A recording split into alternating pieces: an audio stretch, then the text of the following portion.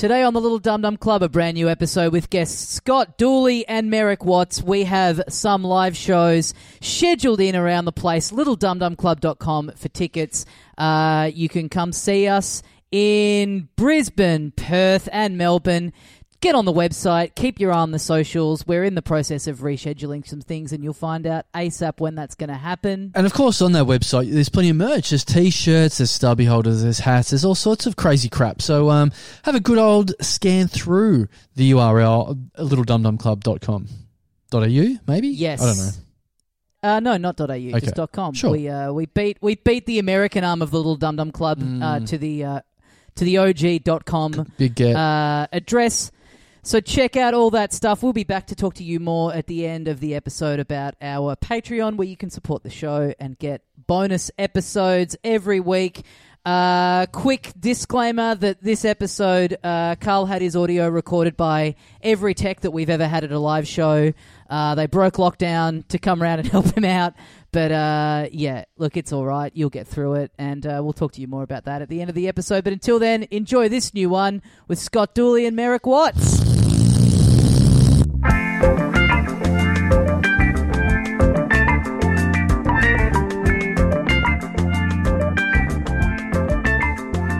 Hey, mates, welcome once again into the Little Dum Dum Club for another week. Thank you very much for joining us. My name is Tommy Dasilo, and with me, as always, the other half of the program, Carl Chandler. G'day, dickhead. We got two very special guests joining us today. Please welcome back into the program Scott Dooley and Merrick Watts.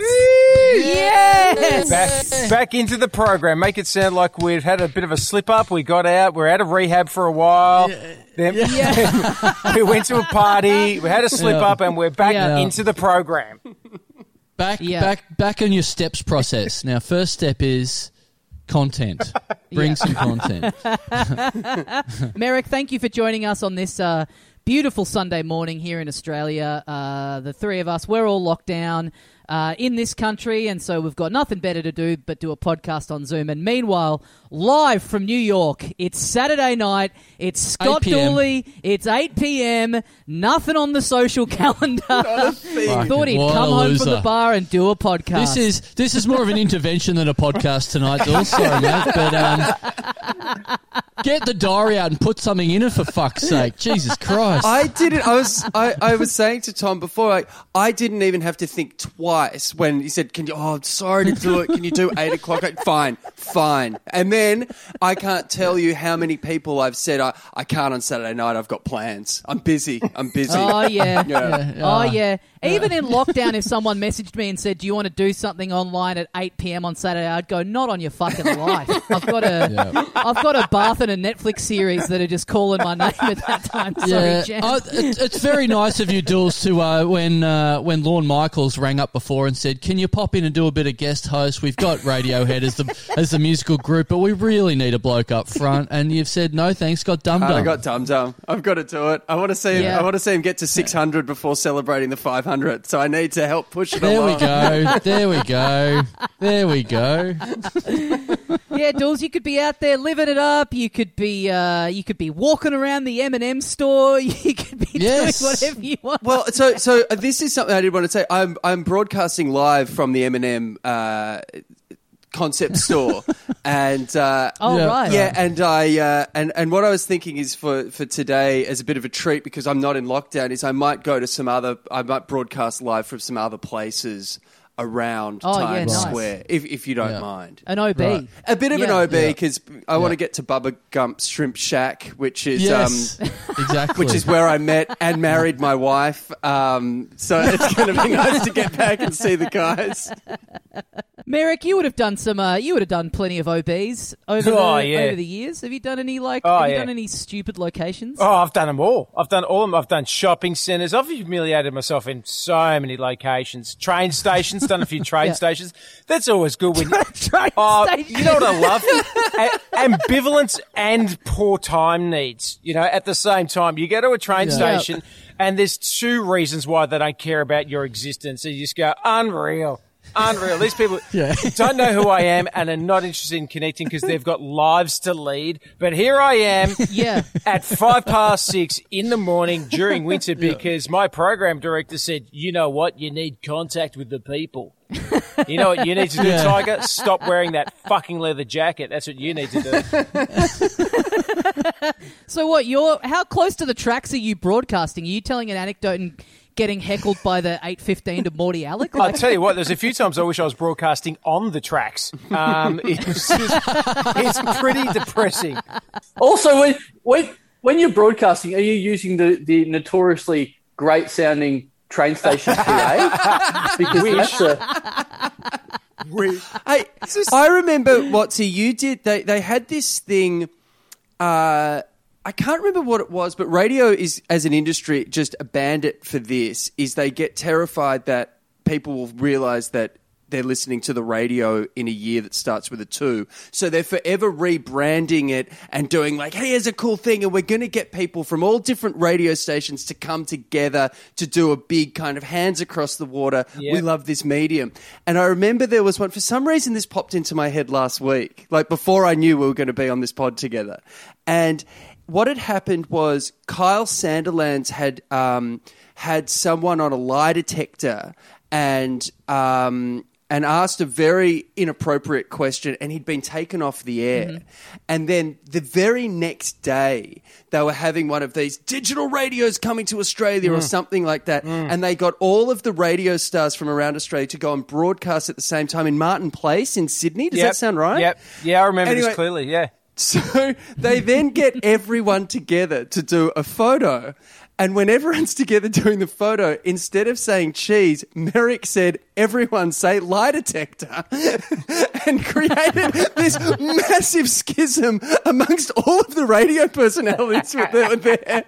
And like people from the rival radio station to yours, Mez, were like, that's inappropriate, and like had a go at you. Is that right? Like it was quite a few people got upset. I was working with Rosso at Nova, and it was the launch of digital radio in Australia or something like that. I think we already had it, but we decided to relaunch it in a very typical it was something like that. Radio. Yeah, let's relaunch it. We've got this new thing. It's called the Queen Mary. And so we're relaunching it. But yeah, I did that. It was like a whole lot of people got really upset with me, and I was just going, I wasn't the one who put a 14-year-old girl on a lie detector. That wasn't not me. I didn't do that. Why are you getting angry with me about something that is? I was just reminding you about it. Yeah. The incident is public domain now. I can, it's open source. I can reference it. I can talk about it. That's allowed. Yeah. That's okay. It's a bit weird. Anyway.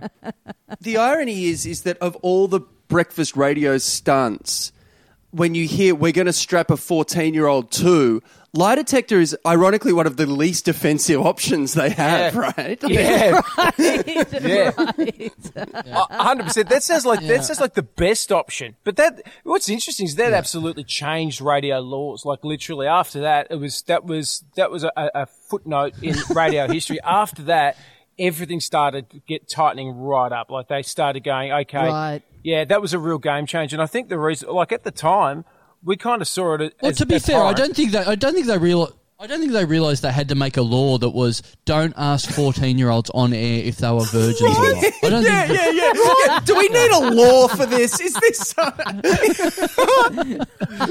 Okay, guys, we've just spoken to all the other networks. We've made a decision universally, and everyone's going to embrace this, okay? So get on board. We decided we're not going to stab people live on air anymore.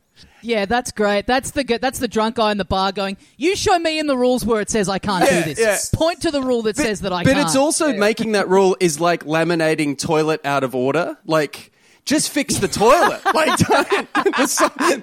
we don't need the sign.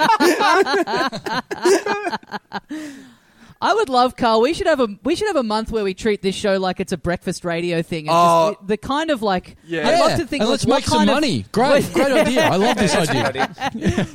What kind of stunts would we be doing if we were a breakfast radio duo? Like, let's have a month where we just do stunts to and with our listeners. Let's learn from that, and let's get some 15-year-olds in and put them to lie detector tests and ask them about their virginity, because we know 14 is off limits. So, well, we can just ask Tommy. Let's ask Tommy. Tommy, we don't even need to strap you in. What's it? Tommy, what's it like? No, I am not. Ding, ding, ding, ding, ding, ding, ding, ding, ding. Why is there smoke coming out of my computer? It's like a gender reveal party. There's smoke everywhere here. We're live at the train station. Yeah. The lie detector has jumped onto the tracks, folks. Yes. It's a gender reveal. It's revealed that he's not had sex with either gender. So yeah, that does work. Yeah, strictly non-binary for me. That's how I like him. That's my preference. And also them. That's so woke. Thank you. Thanks, mate. Right. Thanks, yeah, mate. yeah, Appreciate nice that. We saved 2021. us. Saved us. It's 2021. Thank you. Yeah. Yeah. Merrick, you've chosen. You've got barrels of wine as your background on Zoom. How are you going now? Like during lockdown, during all this sort of stuff, a lot of people drink too much and whatever. Now you are like I'm always in awe of you in terms of your fitness regime. Yet you somehow look like you're a massive pisshead online. So on top of that, I don't know how you straddle both. It's I don't know such how a you weird do both. thing. Seriously, it's like being. How are you? It's like. Well, how are you tackling it? I won't lie. When I first went into lockdown, that first week of lockdown, I just went, I'm going to drink everything. And I did. I just went, because this will only last a week, so I'm going to enjoy it. And I was drinking a lot. Yeah. And then after about a week, I was like, I think this is going to go a little bit longer. 6 weeks in, I've decided that drinking every day is probably not the right idea. So, but yeah, I love drinking. I'm right into it. But I also to have pretty strict disciplines around it. So I don't drink, like it's a Sunday, I won't drink today. I never drink Sundays. Mondays or Tuesdays. I drink Wednesdays. Sometimes I'll have something to drink on a Thursday, but in moderation, both on Wednesdays and Thursdays. Then Friday and Saturday, I treat myself like a rental car. On. So that's that's what I say. That's what I say. Like I look at myself like a car, and pretty much during the week I'm a Bentley. I look after myself like a Bentley. Then on the weekend, I'm a Hertz rental car that I can just drive into the ocean. Yeah. Yeah. Just picked up at Coolangatta Airport, straight to the beach. Straight into the water. How do you pick Wednesday? Why is Wednesday the day that you can also go, well, thank God it's Wednesday?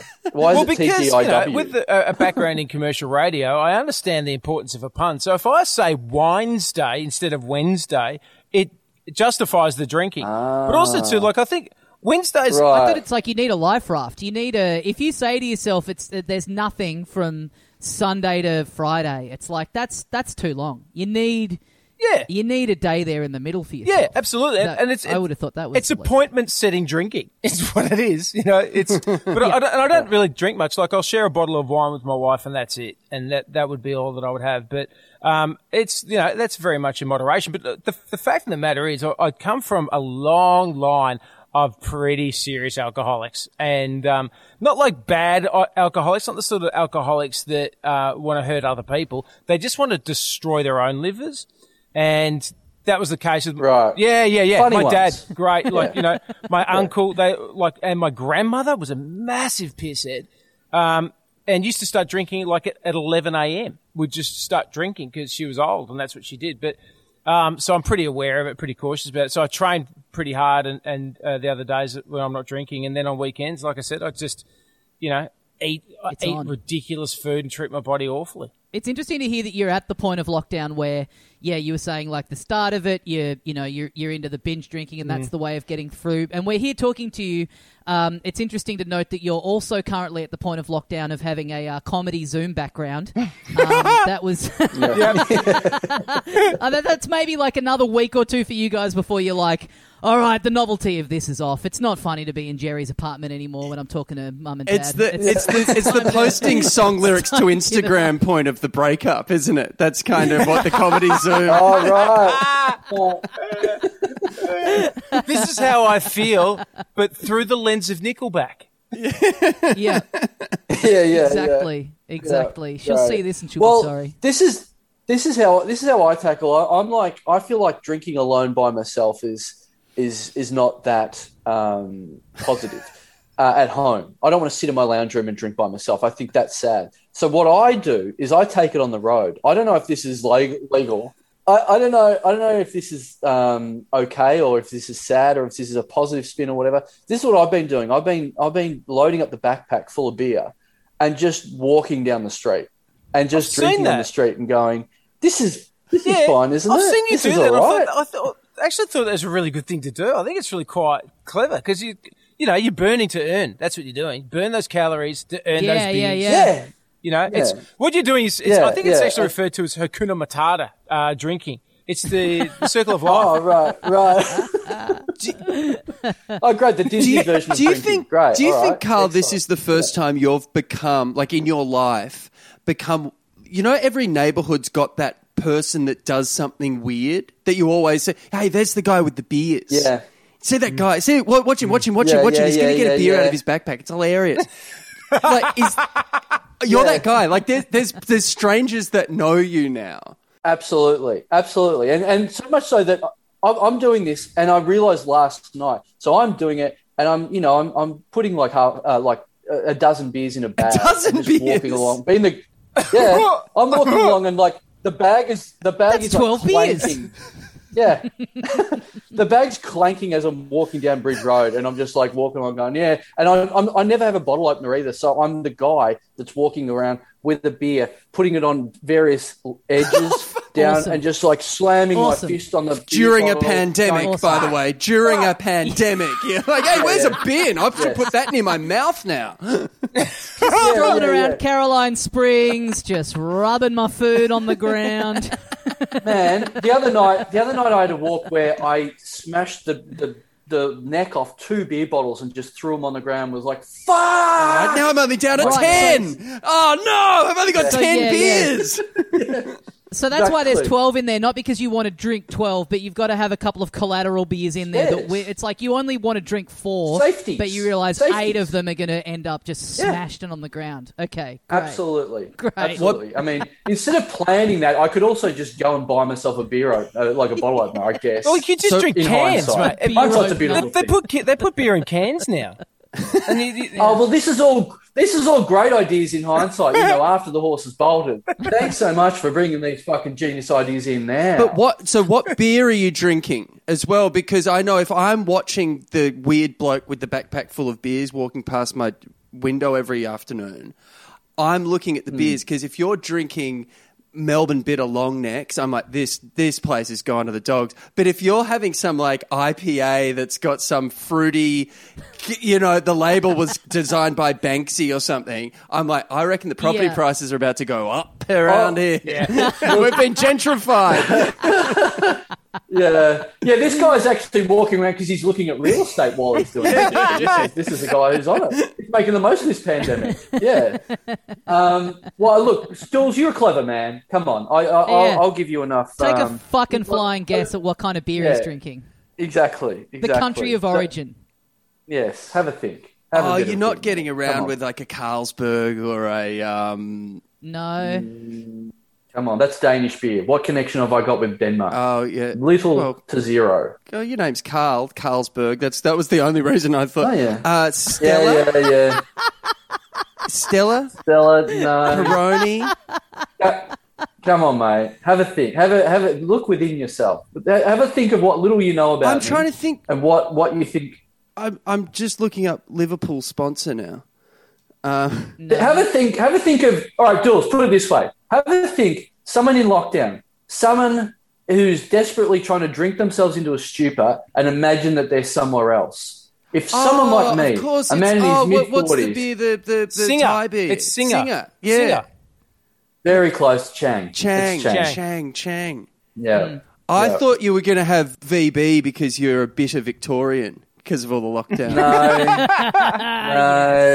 Yes. Come on. There's somehow there's even lower hanging fruit than that on offer, Bill. So you missed on that one. So, Carl, when you've got the bag, when you're loaded up, when you've got the dozen beers in there, how heavy is this backpack, and is this because this is like a combination between, this is sort of like merging Merrick's week into sort of like one evening where you've got the like hard drinking days and then you've got the training days. You're going out there with like the weighted vest and you're getting pissed at the same time, and the quicker you drink, the less intense the weighted vest becomes. It's actually as a workout. It's really this is like Merrick in the SAS. This is possibly something he went through himself. You're doing a drop set. Yeah. It's exactly like that. But what you're doing, rather than increasing the load, you're actually decreasing the load. So it's actually a very intelligent form of exercise. So I commend you. I approve it. It's amazing. Last year during the first lockdown, a mate and I, we were like, you can't catch up, you can't come within a metre, whatever of each other, and it was all that sort of caper, similar to now. So we had this idea that we would looked at, he's a lawyer. So we looked at it, he literally went over it and had a look at all of the rules, and he said, I think I've got a plan, and it's completely legit. He goes, you bring 6 cans of beer, I'll bring 6 cans of beer in a bag. We'll meet at a park and I'll bring a football. I said, we're allowed to kick a football to each other, and then we can, he said, as the refreshment of choice, it can be beer. He said, because there's nothing saying that you can do exercise, and then if you want to rehydrate with Powerade, knock yourself out, Tiger. If water's your thing, do it. If you want to crunch 6 cans in 35 minutes, that's your prerogative. And that's what we did. And it was unreal. Unfortunately, I drove there. That was stupid, so I had to walk home. Well, thank you, because I wasn't sure whether I was covered legal, so I'm going to just bring a couple of tennis balls, soccer ball, a hockey stick on my next drunken walk down Bridge Road just to cover myself. There you go. One ping pong ball should do it, just in the pocket. Oh, another sign from home. Another sign there from we go. Well, you know what? So this is what I've been doing at night as well. So, in my head, I'm trying to distract myself, but also what I'm doing is driving myself crazy because we can't go back to Thailand or anything. I'm watching. I've been very much known on this show to watch a lot of Thailand webcams. No, not those sort of webcams. Webcams where they're just outside of venues. I'm just watching people walk down the street. I'm watching people eat at restaurants. I'm voyeuristically just watching people enjoy themselves. Again, not in that way, just living normal life in Thailand. So, because they're back, right? They've reopened in the last month. Well, this is the thing. There's been nothing to watch for a long, long time. Been nothing at all to watch. It's just in tourist towns, there's nothing going on. You're just watching, it's like American Beauty. It's like Thailand Beauty, plastic bags floating down the street. That's all you're watching. So I've and given you're Kevin up. Spacey, not so much in the film, but yeah. Yeah, looking at young girls from the school. So rose petals, the whole lot. So I'm not watching. I've given up on the webcams, right? So I'm now watching. Weirdly, I'm now a fan of vlogs. I'm now watching people over in Thailand recording vlogs. I now get it why people listen to this show.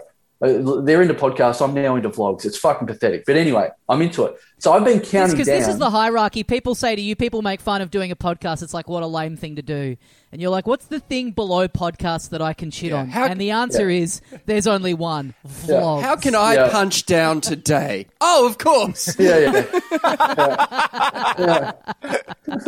What are the vlogs about? What are they? It's people that are stuck or have chosen to be stuck in Thailand, and they're just sort of doing laps around Thailand going, check it out, this is really good. If you guys could travel, you should be here now because there's no tourists here. Fuck, this is great fun. Great. This is so good. Right. The beaches are so clean. This is the best. And you know why it's the best? Because you're not here. Yeah. And so that's them the entire time. I like the angle. That's cool. The great irony of tourism is that, you know what kills tourism? Tourists. Yeah. Otherwise, that's tourism kills tourism. But I can imagine that Thailand would basically be like going to Disneyland on a day where only this, there's the park's kids or something like that are allowed to attend it. And it's just like, there's no queues, everything's lines. still open, Absolutely. When Cartman buys the theme park in South Park. Yeah. That episode. Yeah, and Goofy's lowered his prices for hand jobs because there's no business around, Exactly the same deal. Yeah. I really want to explore Merrick's idea of Disneyland doing a kid-free day where they ban children from the park. Not today, children. Yeah. I'm sorry. Our entire business is based around you and your dreams, but not today. Yeah. Let's be this honest, one's just the for joyous us. laughter and smiles just get in the way of the adults having a good time. So we're kicking the Rugrats out, and now it's time for the over 40s to have a good time. But don't you it's like those It's like those shows when the Wiggles go, no kids, this is just for the grown-ups. You go, okay, weird, but sure, okay, all right, no worries. But surely we've all been to like a water slide park or something like that, right? Where you're an older gentleman, you just go, it's still exhilarating, still great fun to go on water slides, but you see kids at the water slides and you just go, you are ruining my time here. Right? Yeah. Mate, if you haven't got your goggles, if you don't know that you're not allowed to wear goggles on the slide, mate, you shouldn't be here. You shouldn't be here. You know, mate, everyone knows no goggles on the slides. So what are you doing, mate? Oh, you're 7. You're 7. All right. Yeah. Okay. Yeah. I've been asked to leave a few of these parks. I've been watching these vlogs and the news has been going around. They've opened up Phuket, they've opened up Samui, and there's been a big countdown. And so I'm treating this as my treat at the end of the day. Everyone goes to bed at night. Either I go out on my backpack drunken walk, or I sit at home and and it's like Mama wants to watch her programs, her stories or whatever. That's me now. I'm at 11 from 11 till 12. This is your telenovela. From 11 till 12, I'm watching my Thailand version of Young and the Restless. That's what I'm doing. I'm catching up on my stories. I'm watching the vlogs, and I'm counting down the days where people are putting up vlogs going, oh, it's only this many days to go until Koh Samui's open. I'm like, oh, wow, imagine. And they're like building up to it and whatever. And so the other night, I was literally like... I love how there's no in between. It gets to 5 p.m. It's like, what shall I do tonight? Shall I drink in the street or shall I watch a webcam? Yeah. These are the only two options. These are the only two things. Yeah. So it's like me living in the country as a kid again. It's either Channel 6 or Channel 8. That's your two options on TV. That's all there is. Ballarat or Bendigo TV. So I get to 11 o'clock and I'm counting down the days and the vlogs are counting down the days. It's 3 days to go until Koh Samui's open. It's 2 days to go until Koh Samui's open. And then I'm like getting to the day and I'm going, oh, which one of my vloggers should I watch for the big celebration? You know, which one's going to have the exclusive? Which one's going to have the best, the real celebration coverage of it? Yep. Are the vlogs, presumably from the way you've painted them, the vlogs are off it. They don't want it to reopen because they're going, it's like great because it's not crowded. Yes, but they're like us. They're like podcasters in terms of they need content. There's only so many days in the last 5 months where they can go, well, let's check out what coconuts taste like today. Yeah. Oh, fuck, we did that one yesterday and the day before. Dinger or Chang, what do you prefer? Fuck, we've done that one yesterday as well with the coconuts. Right. They're looking for content. Things are open. They're like, great. So I'm like literally the night that they open, I'm literally saying to my wife and child, hey, why don't you guys get into bed early tonight? You know, there's not much on tonight. You might as well. You've had your dinner. You've had your bars. Get into bed. Daddy needs to... Daddy just wants to chill out by himself tonight. You know, I'm like, I can't wait to watch the scoop tonight. Saying to a 2.5-year-old, why don't you go to bed early tonight? Why don't you crawl in before this normal 6 p.m. bedtime? Why don't you wrap it up about 4:30 today? There's big bags under your eyes, 2.5-year-old. I think you should hit the hay. You've had a big one today. Hey, do any... I have only gotten, ironically into vlogging once because they're forever feuding with each other, these people. And have yours had any? They're always getting in blues where there's there was an Australian one whose name was, her name was Freely the Banana Girl. Are you familiar with this person? Okay. No. I'm logging in right now because that has solved me. Unless she lives in PP Island, I'm not really familiar with her work. Yeah. So she may well actually, because she's always in these tropical areas, and she's this woman who she became vegan or something, and that's her whole identity. Well, this was years ago. Her whole identity is that. And what she'd do is she'd do these videos where she'd just show you how much fruit she's eaten that day. And it was always these I've had 9 pineapples. She'd always eat this insane amount of fruit, and she'd film it, and it would look like.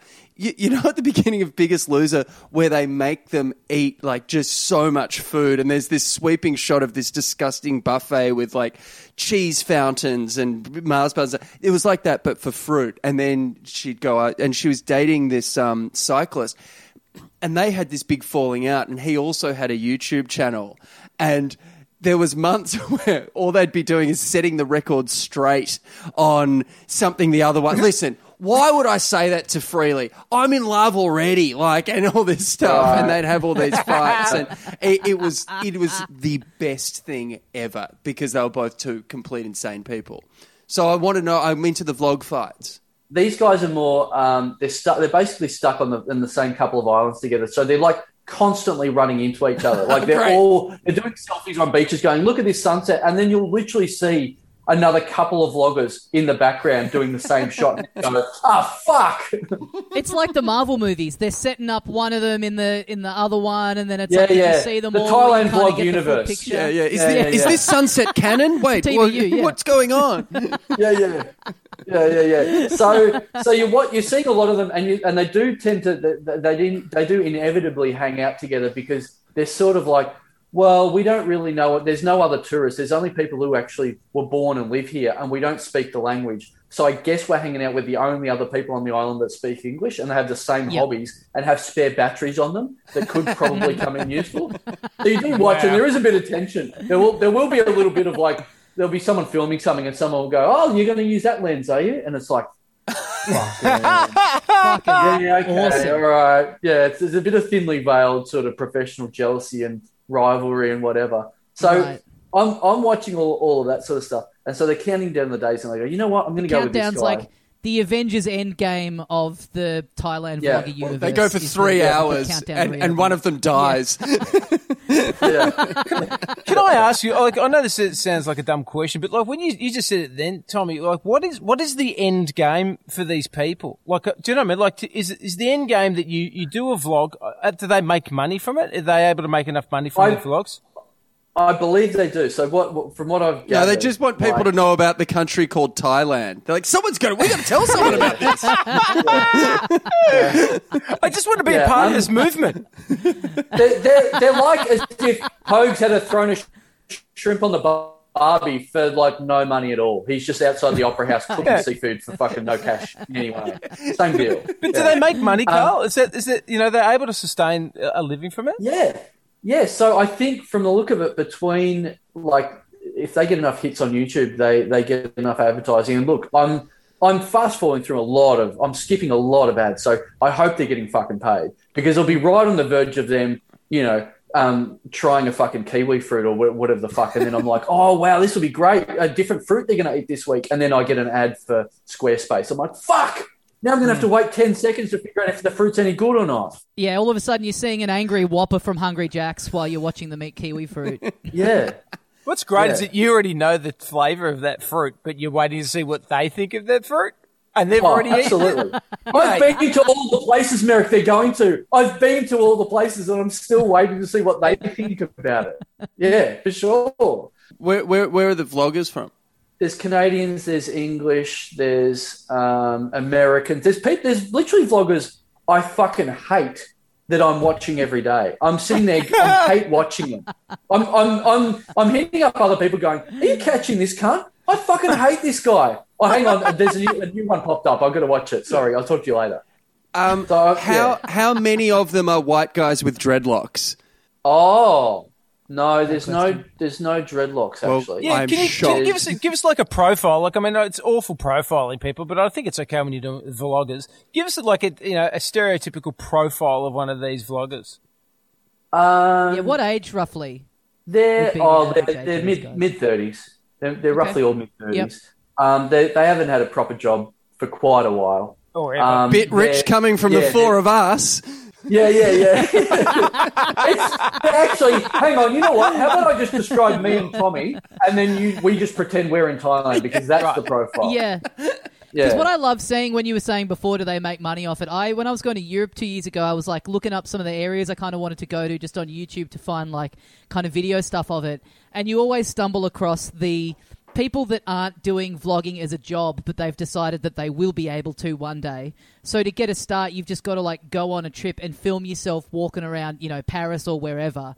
And seeing these videos that have 100 views and the person is sort of doing it as an audition tape, thinking this will take off, and then one day in about a year's time I'll be being paid to go to these places. But you're watching it and it's like the camera's just pointed at the ground. The person is an absolute vacuum of charisma, and they've just got like one video on their channel, like it's never taken off. They've flown to Paris with the express purpose of launching the vlog career, and it's just never happened for them. Man, and it's such a low bar too. I'm subscribing to a new one at the moment because I'm watching these pro vloggers and they're doing a good job, and I understand. You're like committing so hard. Yeah, I understand. I've learned how to vlog through these guys. I'm like, I get it. Like the guys I hate, I go, I hate you, but I respect your art. I understand what you're doing. And I hate your personality, but I like the places that you're visiting. Yeah. Is that it? I wouldn't piss on you if you're on fire, but I'm a fan of your cinematography. So you're a real separate the art from the artist kind of a guy. You'd go and see Bill Cosby. Love Cosby stand-up. Big fan of Cosby stand-up, but Yeah. I wouldn't piss if you were on fire, but I would watch the video on your channel of you being pissed on while you're on fire. Yeah. Absolutely. So I'm now subscribing to people that are not only I hate, but their vlogs are terrible as well. Just so I'm watching them, just going, what the fuck is this cunt thinking? Like, this is insane.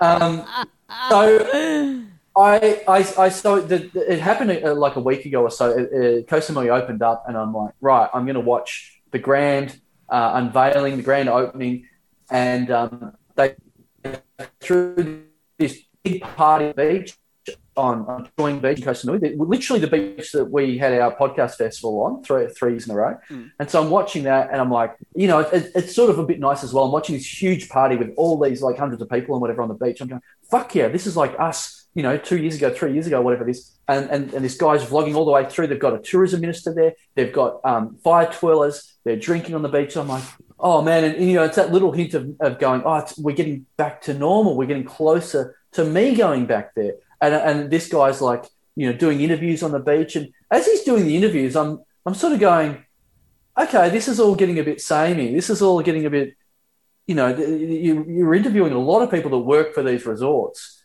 And it goes on for ages. And it gets to the end. And the guy sums it up. And he goes, yeah, this has been a great reopening. It's been awesome. I mean, look, it's let down slightly by the fact that only 6 people flew into Koh Samui today. And it was Scott Morrison and his family. It was... And there was this huge party. They were all ring-ins. They were all crisis actors. They were wow.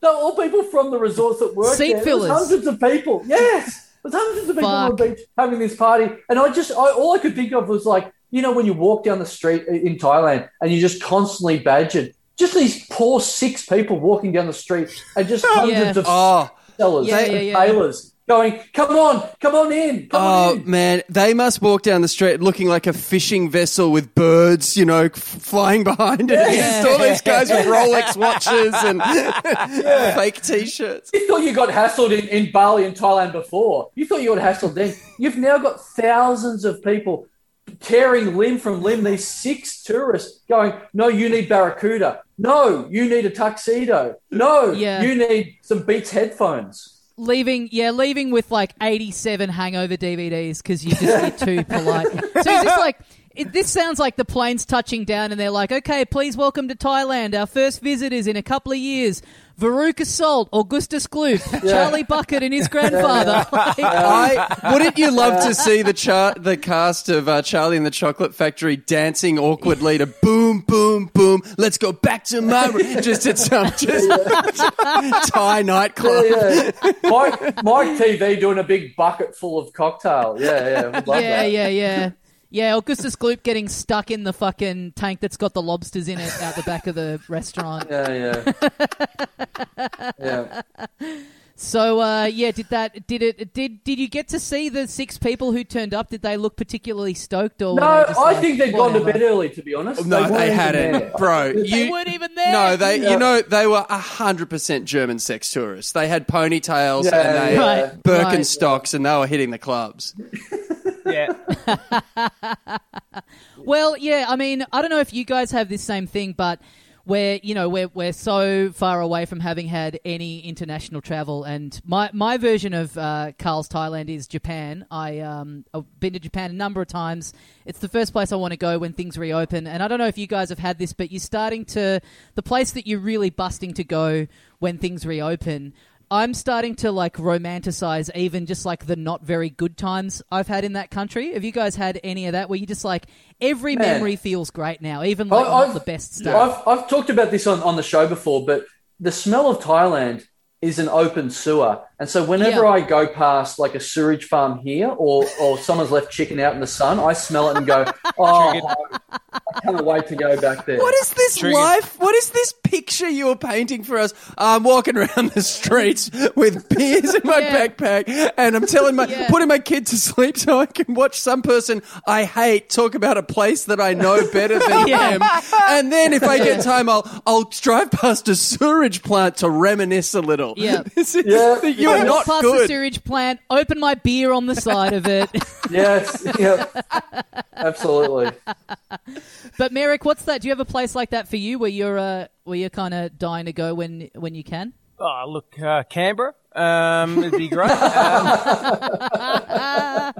I mean, I'd love to go back to Vietnam. I love Vietnam. Vietnam is that's a great sick country. I'd love to. We're supposed to go to Japan last year because my kids speak Japanese because they're intelligent, unlike me.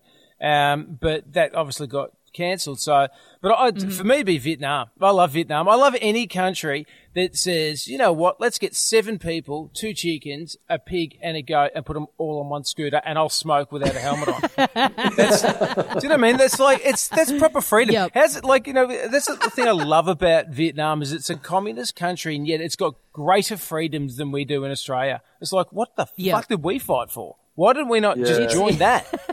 We should have gone over there and joined them. Be careful. Be a bit careful with the F word with the freedom. As soon as anyone starts talking about freedoms, I'm like, man, are we on a march at the moment? What's going on? Is there a better word you can use than freedoms at the moment? Has Merrick got the comedy Zoom virtual background just to mask the fire twirler and the horse that's behind him at the moment? No, I'm not. I don't do that. I'm double vaxxed. I've had the Pfizer. I'm all for it. Well, I think you're going to start to see that. You're starting to have those interesting conversations, and I'm seeing them now with groups of friends with my wife and I. Let's be honest. It's her friends. That are starting to send around a whole lot of anti-vax information that they found. Guess where they found it? Guess where they found it? You'll never believe this, right? I didn't know. Seriously, you can find this stuff now on the internet. And right. Yeah. So I wouldn't put it up if it wasn't true. Well, that's it. That's what I said. And I said, I think they've got a pretty good case there. I mean, the fact that there has been trillions of dollars spent on research and scientific investment, but I didn't know that you could just actually find the real answers by typing into your machine at home. So there is absolutely going to be a division. I kind of understand that people are not going to get vaccinated. If you're not going to get vaccinated, I don't care. Don't get vaccinated. Yeah. I really don't give a shit. I personally don't want to die from coronavirus because it kills people. It's killing one person a day at the moment in Australia. I copped my first one of them last night. I didn't think it was going to happen, but I copped an old uni friend of mine sent me a link to a podcast, Yuck, to start with, and I was like, what the fuck is this? And then he's going, and then he sent me a message going, I think you really should listen to this. I'm like, mate, what is it? I'm not going to listen to it. And he goes, I think it would be really helpful and it would open your eyes and then we should have a really long discussion about it. I'm like, mate, what is it? And he's like, look, you're going to call me an anti-vaxxer, but it's a podcast about how the vaccine isn't good. I'm like, that's literally anti-vaccine. Yeah. And very bad timing for this bloke because he texted me all this information as I was walking down the street with a dozen bottles of beer in my backpack, or considerably less than that by this point. That's freedom. Those are really 10 beers down. This is the wrong time to send me anti-vax stuff. So he got an absolute fucking tirade back at him. But look how sad the world has become now that, people are starting to try and push this kind of gear onto you, whether you're into it or not, right? When only a few years ago, your biggest worry was somebody trying to push The Secret your way. Yeah.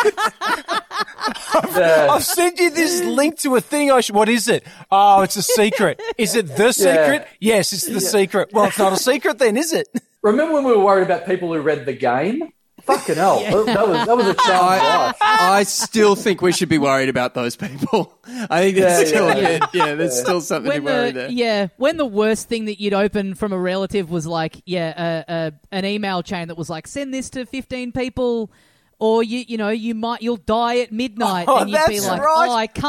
I can't believe they really believe this. But at the end of the day, the only thing at stake there is just, well, they're an idiot. It's not like they're definitely going to die. Yeah. If I don't forward this, my nan will die at a nursing home. The stakes become a lot higher there, don't they?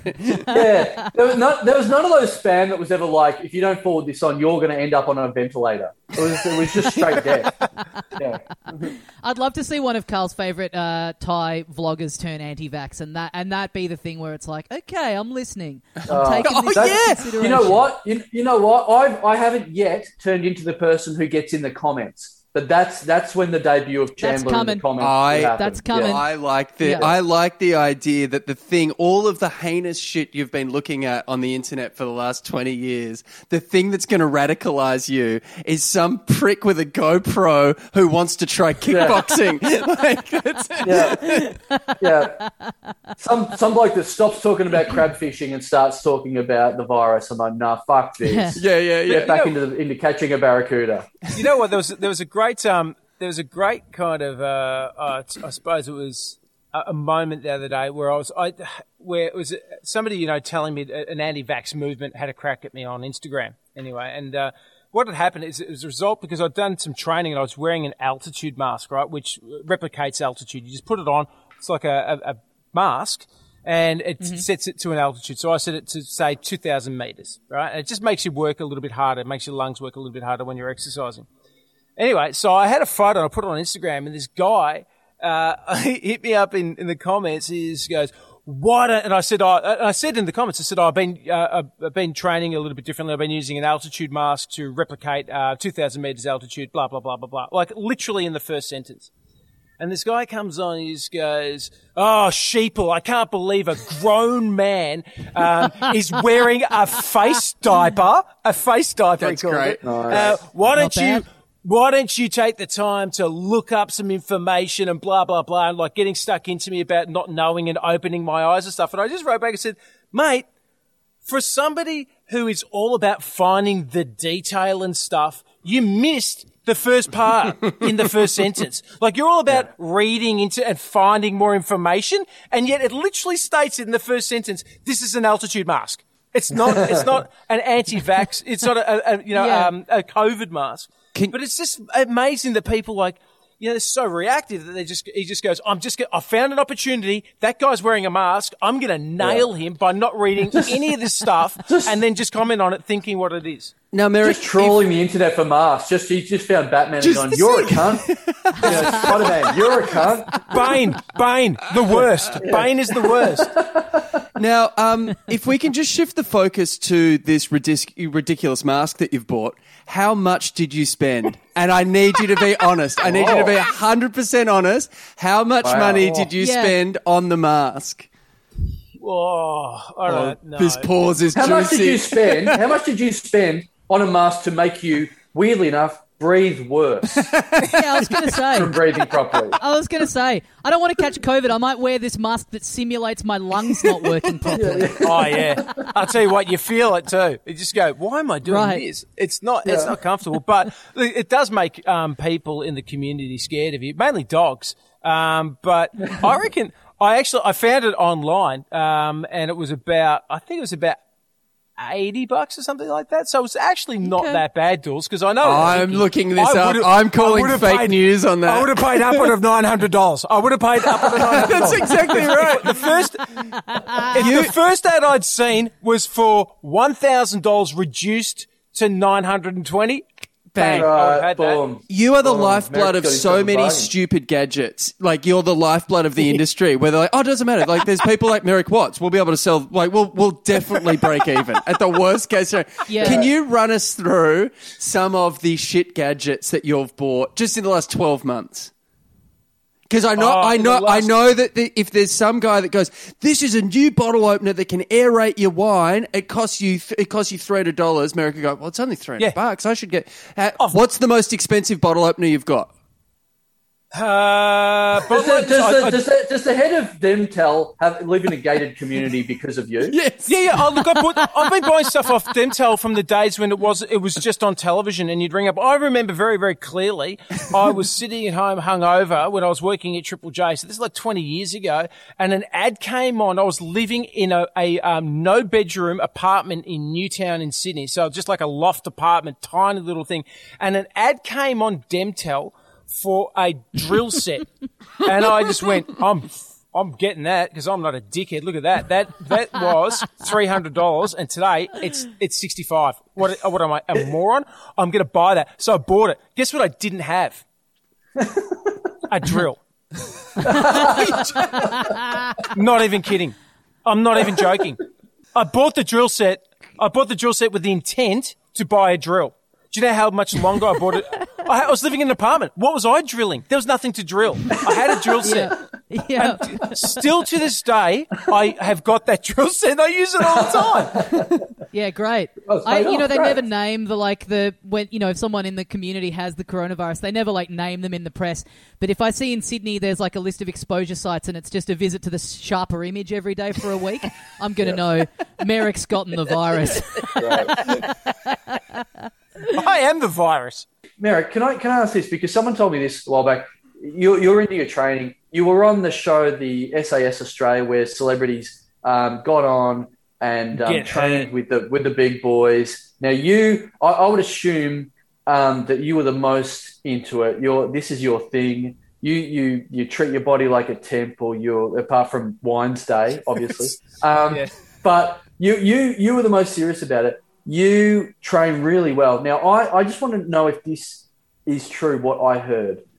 I couldn't make any sense of it, but I love the story, which is why I want to bring it up and confirm it with you. Someone said to me, oh, yeah, did you hear about Merrick? He's training really hard for this SAS thing, getting ready for it. I was like, oh, what does that mean? How do you train for it? And the person said, he's getting his kids to lock him in a cupboard. I'm like, okay. I don't know how that trains you for anything. I don't know how that improves you. But I love the image of just you saying, Daniel, Jennifer, can you whack me in the larder and lock it? This is helping me for mountains. Wait. Do we want this confirmed? I'm so happy thinking this is real. I don't know if I necessarily want. Tell us. Let's have a show of hands, right? And I'll be completely honest with you. Show of hands now, out of the three of you, who believes that I locked myself in a cupboard for training for SAS? Not you. Who thinks your kids locked you. Well, okay. At any stage, I was locked in a cupboard for training for SAS Australia. And who 100%. 100%. Comedy urban myth. I am the Fox Mulder of dumb cunts. I want to believe. Yeah. Okay? Yeah, I put my hand up. I think you got this as advice from your close personal friend, Ben Robert Smith. And and you know what? Didn't you think it was weird when you signed the contract? He goes, you should bury that. Just keep it safe in the backyard. and the contract was on someone's leg as well. That was slightly weird. Yeah. Look, I will confirm that is partially true.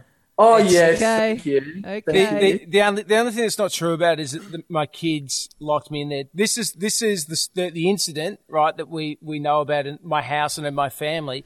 It's not really publicly known for obvious reasons, but so what happened is when I was training, I knew that I was going to have to endure torture, physical deprivation, right? Physical and mental deprivation. So I thought rather than wait for it to happen on the show, I'll just do it to myself. Come on our podcast. Oh, sorry. No. So I rang you guys. You guys had somebody else booked. Dooley was in. I went, all right, I'll wait. So then I found this track, this music track. It's an audio track that they use to literally torture people in Guantanamo Bay. Is it Carl's duck sandwich bit? Is that it? No. This is where your Triple M training came in useful, obviously. Yeah, correct. It's just Nickelback. It's just heaps of Nickelback. Great. So I got the audio and I made a loop, and it's like really pretty horrific stuff. It's like, chainsaws and screaming and dogs barking and babies crying. It's really quite discombobulating. So I got that track ready. Then one night at around about probably maybe 1 o'clock in the morning or something like that, I woke up, got out of bed, stripped down to just my underpants. It was in the middle of winter. It was cold. And I went into a storage cupboard in the garage and just in my undies, and the mask, the mask, the altitude mask. Yes. Wow. Yep. To restrict the amount of airflow to make it breathing harder, because I knew that would be a part of it as well. It was pitch black, and then I put on headphones and I listened to this music, and I put myself in stress position. So, buckled over on my knees, arms against the wall, exactly the same stress positions they use in Guantanamo Bay to interrogate prisoners. And I did this. And you're in your storage cupboard, so you're next to your 8-foot-tall fiberglass statue of the Predator and your massage chair. And your and bar fridge. And so many pictures of Rosso just right behind me, just to really bring on the fear. And so I'm there, and what's happened this is maybe where the kids thing comes in, I don't know, but what happened is that in the middle of the night, Georgie, my wife, wakes up and just goes, all right, where is he? And gets up and can't find me. She's gone all around the house. She starts to get a bit worried. She's gone, maybe he's gone for a pack march in the middle of the night. Checks. So you haven't told her? No. You haven't told her that, you haven't warned her that this is what's going to happen? No, why would I? How do you bring it up as well? hey, honey, don't get up. I'm just going to go and torture myself in the garage. You don't. The follow-ups. Too much. I honestly, Dools, I just thought it was unnecessary detail. I agree. Don't stress. Don't stress if you see me missing, because I'm only probably dead. So I don't want you to worry your pretty little head about this. So she gets up. She's looked all around the house, like everywhere. Looked in the kids' bedrooms. Thought I might have just gone in and seen the kids and fallen asleep or something like that. Can't find me. Starts to get a bit worried. Goes to check all my gear. I think she rang me to see if you'd gone on a walk with me to polish off a dozen beers. But no, that's pretty much what I was doing. I was at home watching vlogs by then. I was well gone. Yeah. Oh yeah. Well, so so then anyway, I was in the cupboard and in the storage cupboard, and it's now like 1 a.m. and George is getting panicky, and she goes into the garage, and for some reason she just comes up to the door and just thinks, this is literally the last place I've looked. And she opens it up, and it's Merrick's always in the last place you look. Yeah, that's what they say. And I'm there, like virtually nude, with a restrictor mask on, an altitude mask on, headphones on, with my hands in a pressure situation against the wall, and I'm buckled over on cold concrete on my knees. And Georgie opens the door, and she just goes, "What the fuck are you doing?" And I just turned around and said, "Go away, I'm training." Do you know what the funny thing is that is the exact way they say you should prepare for Husey, we have a problem as well. It's really weird. But can I ask, Merrick, did you doing that, did you get into the show SAS Australia, did that come in useful in any way at all? I'm not joking. 100% it did. It completely saved me. So what happened is the very, very last day for the Logies, it helped him. It helped him for the Logies. I was on the red carpet and I was about to be interviewed by Richard Wilkins, and I went, "Go to your happy place." Just think about the mask. Think about the mask. Think about the mask. When we were on the show, we were captured and we went into interrogation, and all that stuff played out, and they hooded us. They put a hood over to restrict the breathing. We were all blacked out. It was freezing cold. It was only 4 degrees there, and we were being tortured. And people break, like they just go. It's understandable too. But I was there for 6 hours in interrogation, and at no stage did it bother me. I've got to be honest, because I've done that training. The funny thing is, they put the headphones on us, like you're tied up, like you're literally chained to a wall in a freezing cold room on your knees, and you're super uncomfortable, and you're in pain. And then they put the headphones on, and what comes on is the exact soundtrack that I had made for myself and trained for myself. So I'd listened to it so many times that when it came on, it was familiar, not frightening, and I was just like, "Yeah, I got this," and that was it. But but this is being done to celebrities. Like you're the one freak that's prepared himself. Like, what about Anthony Collier and Jeannie Little and whoever else was getting, like, tortured? Surely they just lost their minds straight away. Look, I turned around to Dawn Fraser. I said, "How are you going, Dawn?" And she said, "I'm smashing this, Watsy. We're home." I pictured you doing all this training, and then you get there, and they're like, "Yeah, Merrick, drop and give me 20 push-ups." And it's like that's about as hard as you go. Yeah. And Wilbur Wilde is like, "Nah, not for me. Good luck, guys." Well, this is another thing that we heard about you recently, Merrick. It's like that what you just did, that story you told is very harebrained, very intense, in many ways a very kind of insane thing to attempt to do. But we heard about something that rivals that. Did you try and start up a union for comedians once upon a time? Oh, yes! No, I didn't. I never tried to set up anything. But no, I do strongly believe that it is strange that we're not unionised. I was talking to somebody about this recently. If you look at all the arts, right, there's a jazz musicians union. Jazz Musicians Union. Yeah. Right? Yeah. Scooby Doodah 42. That's the name of their group, isn't it? Yeah. That's their clique. There's pretty much every arts subdivision has got a union, except for comedy. Comedy has no union. And I think that one day, if we were to unionise ourselves, we would be all better off. I think it would be amazing for the industry. Because comedians are not unionised. And it's mad. Like I said, musicians have unions. Yes. You know, everyone does. Everyone, but we don't have one. Comedians are the biggest scabs of all time as well. They're going to cross the line. That's it's right. Like if someone says, "I can't believe this. I did a gig the other night. I had to do 20 minutes to 2,000 people. They only paid me $50." The person listening to that goes, "Oh my God, I can't believe that." Gets on the phone and goes, "I'll do it for 40. So you're not going to get a union. Yeah. That's the other reason why. That's the other reason why we don't have a union is because we don't have any solidarity. We undercut ourselves. You're spot on. That's exactly what happens. Yeah. But imagine, here's the thing that, like, I noted this about, 5 or 10 years ago, something like that. But, you know, when I was 21 and I first started doing comedy, the wage that you would get to go and do a spot, it was about, just say for argument's sake, it was $100, right? And pot was $25 a gram. 25 years on, those two things are still consistently the same. The money for marijuana and the wages paid to comedians in comedy rooms is pretty much the same. That's probably the issue. It's like, what are you spending the $100 on? Yeah. And can you tell us who pays $100 a spot? Because can we get some gigs? Yes. I'll do it for 90. I'll do it for 70 and wear a mask.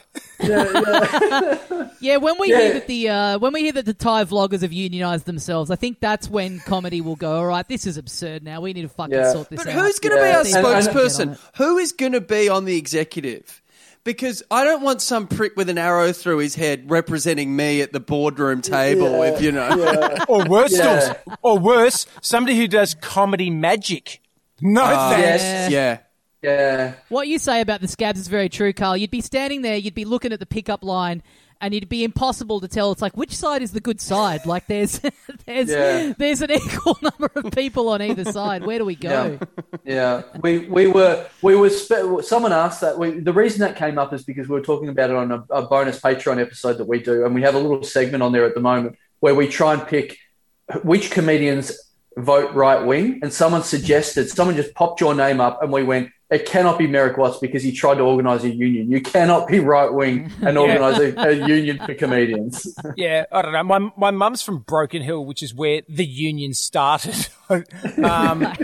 So yeah, look, I think. Don't you guys think it'd be great? Like, I mean, you could have standardised wages and people could, go knowing that they're going to earn some money. Yeah, rooting Pammy would be great. Heaps of things would be great. Yeah. Go and lock yourself in a cupboard, Tommy. I'll undercut you $10 to root Pammy as well. Again. Also, have you noticed how uncomfortable this is making Carl, who is the wealthy industrialist of this conversation, while we're his little workers? No, absolutely not. Not at all. Not at all. Do not say that about me. Absolutely He's just waiting for his kid to get old enough to be able to make sneakers. You watch. That kid's not going to be good. How am I the person that comes up as the wealthy industrialist where Merrick has got 24 barrels of wine behind him in his Zoom window? I know. How am I the guy? Do you know the most amazing part of Merrick's... The most amazing part of Merrick's torture story is the fact he's a comedian that has a garage. Look at you! What Yeah. And a wife! What the hell? You don't park your car on your lawn. Someone's doing all right. Yeah, but to be fair, do you know how many kids I had to put on lie detectors to pay for that house? There's a lot. Those lie detectors don't build themselves. Are they more things you bought from Dental in the middle of the night? Lie detectors? All right. Well, we'd better wrap it up for another week on the Little Dum Dum Club. Merrick and Dools, thank you very much for joining us. Have you got things to plug at the moment, guys? Yes, unionist movement for the comedians. Would be great. Yeah. You've got your big wine gigs that you can plug that'll be back at some stage, I'm sure. Yeah, Grapes of Mirth. Yeah, look, I mean, that's what I'm hoping. I mean, but also I'm hoping to get out of my house at some stage. Yeah. So Keep an eye out for that. Yeah, but that's Grapes of Mirth. They're huge comedy gigs. They're on in vineyards. Big comedians. If you just follow Grapes of Mirth on your socials, there'll be something near you. Yeah, I hope so. If not, this business strategy is as flawed as my union movement. I like how you've turned this into, like, the drunk comedian is, like, your thing now. And we've all been doing it on Tick for years. You're the first one that kind of thought, I should get paid for this.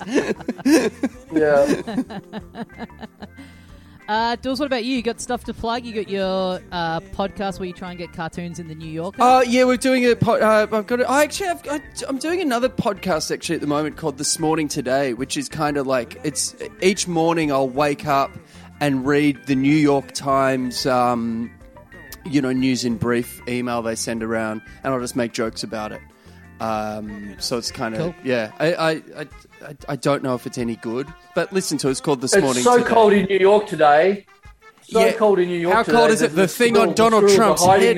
Yeah, there you go. Yeah, the thing on Donald Trump's head ran away. That's cold. Yeah, there we go. Paul Schaefer and the CBS Orchestra, ladies and gentlemen. Coming up, we've got Liv Tyler and Toad the Wet Sprocket. Paul!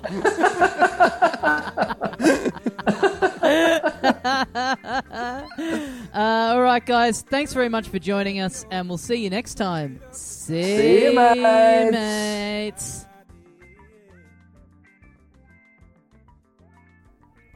And they've done it again. Oh, it feels good to be on a proper mic cord again, Tommy. Yes. Does this sound like crystal clear water to your ears in comparison? Well, not right now because I'm listening to you as we're doing this live through through the microphone in your laptop. But when I'm listening back, I'll text you and let you know how it's sounding. Okay. I'll let you know if it's sounding good. But you're using a freshie. You're using a microphone cord that I saw you knifing out of the little cable tie fresh from the shop right before we started recording. Yeah, absolutely. And I'm not using and when I listen back to myself in hindsight, what I've done, it all makes sense. I'm not using what I used in the normal episode this week, a secondhand cord from Brett Blake. So, yeah. Where did he get a secondhand from? Where did he get it from? Well, from himself. It was obviously he uses it himself, but in hindsight, like I said, when I went to return it to him, he said, "Yeah, don't worry about it." Like, "Oh, this is a mic cord not good enough for Brett Blake." That's why I've copped this one. Yeah, this was fished out of the bin, but a little extra. So I have had to use the backup recording that I take from the Zoom call. So the quality isn't quite as good as what people might be used to. But I thought I was going to be able to get away with just dropping it in every now and then when the audio from your good mic cut out. And the first little bit of your audio that I used that for was you asking Merrick if he did his train station OB through the microphone at the train station, the whole point of you making that joke is that the audio sounds like shit. Yep. And so I've had to drop in audio of you that is about the same quality as a train station announcement. So it's actually pretty beautiful art, all things considered. Damn it. Sorry, everyone. Sorry on behalf of Brett Blake, not on behalf of me. I did nothing wrong. All I did was trusted my friend. Is that so wrong? I'll never do that again. It came out. It made me sound like he sounds on paper. That's what it's done. It really does. Words missing, words dropping out of sentences. Yep. Yeah, a real jumble there. But, I'm sure we're on the other end of the episode now. I'm sure people have found it fine. It sounds a bit weird when you start listening to it, but then, over the course of an episode, you get used to it, and it's all fine. We've had worse audio quality on this show, funnily enough, from Brett Blake himself. So yes, right. Yeah, good app. Once everyone sees past the slight dip in quality of audio, technically wise, it is a funny app. Did we have anything to follow up off the back of it? What were we talking about? I was talking about vlogs and all that sort of bullshit. Fuck! You know what's just happened to me? It's actually influencing my volume at the moment. I'm recording this in the bedroom during the day. Our hot water service blew up, so there's currently plumbers installing the new hot water service, but a couple of meters away from me. And when we first got on Zoom to record this, Tommy, I had my headphones out, and the first one or two things that you said were extremely blue content, and so much so that I was embarrassed in front of plumbers from what you'd said. You motherfucker. This is like people getting angry when they're on speakerphone in the car, and it's like, why didn't you tell me your wife was sitting next to you? It's like, okay, I'm gonna have to ask from now on every time we get a Zoom call, are there plumbers present in the room? Is there anyone else on the line? Yeah, sorry. Yeah. Sorry. Do you think you could get one of them on mic? Not at all. No, thank you. No? Not at all. No thoughts on see what the tradesmen think about Mel Gibson and cancer? No. Get them to weigh in on whether or not Bernie's kicked a big one. What about that? If they go on break, I'll see if they want to, just ease off on their sausage roll and chocolate milk for 2 seconds and weigh in. But apart from that, I don't want to interview them while they're a big chance of fixing the fact I haven't had a hot shower in 2.5 days. I think I'm pretty content for them to concentrate on that. What do you think? Are they they're there to fix it, or are they there to assess the damage and let you know? Replace, baby. You know what I mean? The freshies going in. Are they leaving with it being? Freshies going in. I was basically for the last 2.5 days using Brett Blake's hot water system, and now I'm getting the new one out of the bag, and it is going to sound beautiful all over my body. What have you been doing? Just not showering? I guess it's not all that bad in lockdown. It's like you're not going anywhere, so it doesn't matter if you get a little stink going. Doing the old soaping up in the bathroom without any water. Doing a big soap up, and then bit of a horse bath. Yes. Horse baths only in here. Escort's bath for me and the daughter. An escort's bath, thank you. A sex worker's bath. That's what I've been having. It's a noble profession. Not bad. Noble. It's the oldest profession in the world, as they say, which always begs the question for me: how did anyone pay for it then? If that was the first job. He's back. Getting back up on the stage. There we go. He's ready to go. There we go. He's ready to go. That's great. I'm treating this like my open mic now. You know what I've been thinking about in lockdown? Welcome to the Comedy of Spleen podcast, by the way. It's me opening up the notebook. It's soaping myself up and then running the gauntlet, chucking on the cold water and seeing how long I can last in there. While I scrub everything off. Yeah, not ideal. Last night I did it at like 11:30 at night, and my wife's in bed asleep, just hearing me scream in the bathroom, going, "Oh, that's good." Yep. You think it'll be good for you. It's like a nice little wake up, but it's like it's really it's fucking brutal. That's right, Tommy. It's a good wake up, but I tend to shower last thing at night, so it's not great. It's not fucking great at all. Not ideal. Yeah. So it's like nice. I'm nice and awake. I'm nice and fresh for my lying in bed in the dark with my eyes open.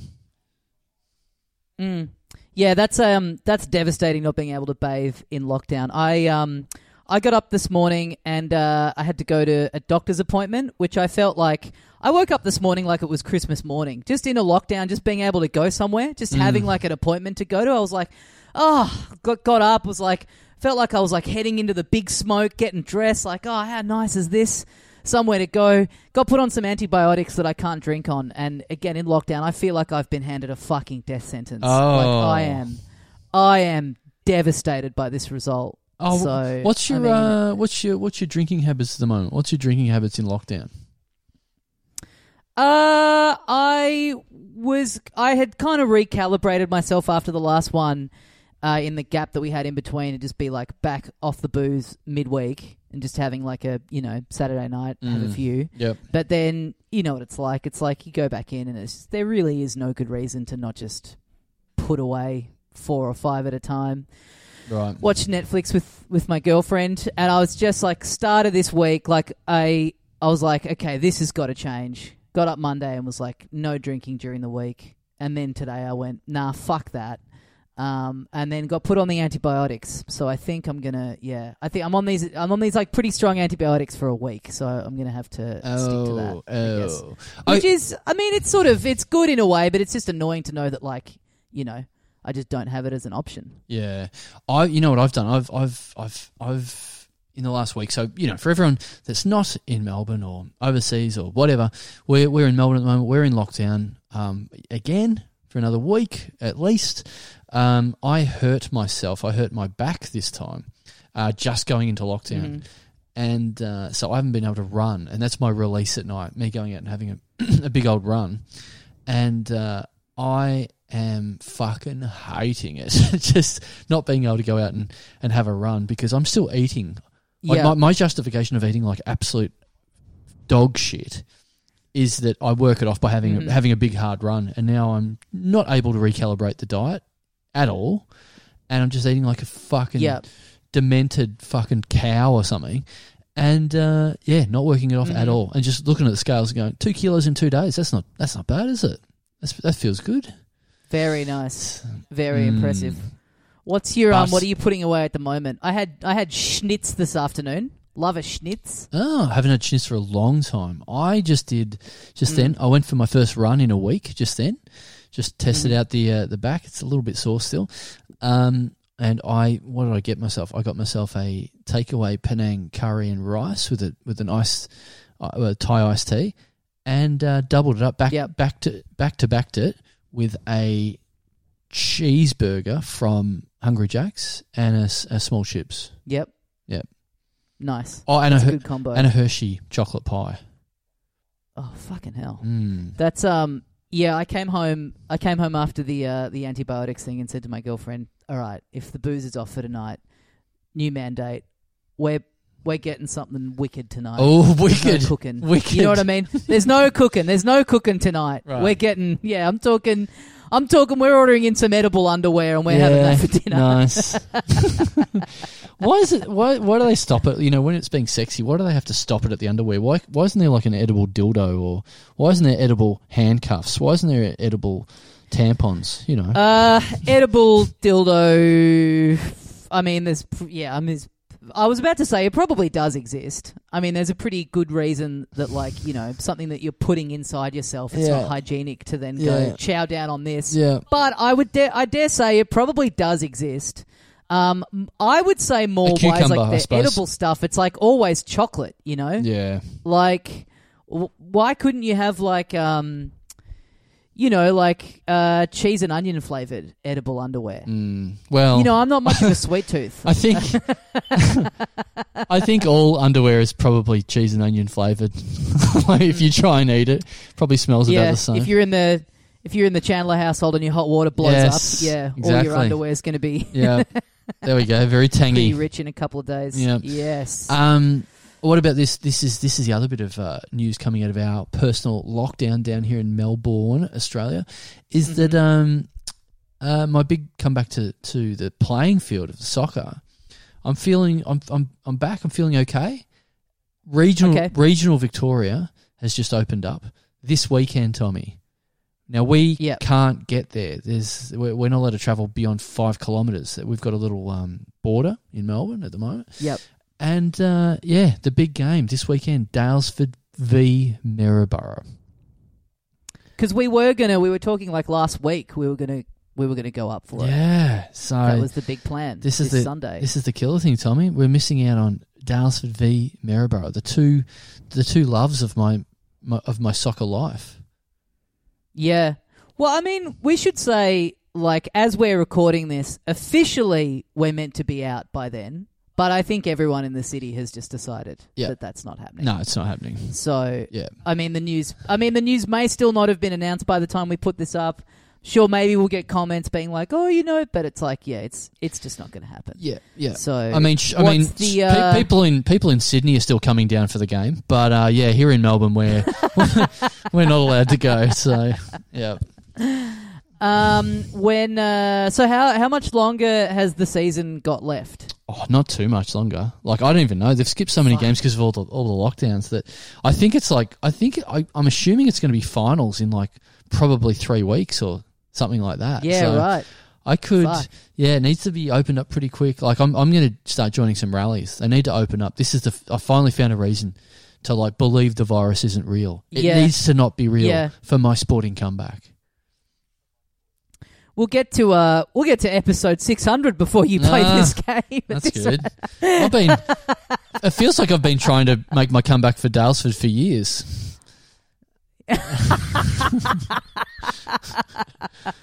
It honestly really does at this point. Yeah. I mean, like, since you brought it up, we've had 2 lockdowns? Yeah, I've had 2 lockdowns. I've had 2 injuries. Yeah, it's It's getting old quick. Anyway, so look, let's see what happens. Anyway, update. What else do we need to do? Update. Obviously, like you said at the top of the show, live shows. Fuck knows what's happening with them. But if you're holding a ticket, hold on to them. We are trying to reorganise everything. It's a fucking pretty hard time in the world to be doing any of this sort of bullshit, but we're trying. So hold on to that. Thank you to everyone who subscribes to Patreon. We'll get to that as well, but go to the website, have a look at merch.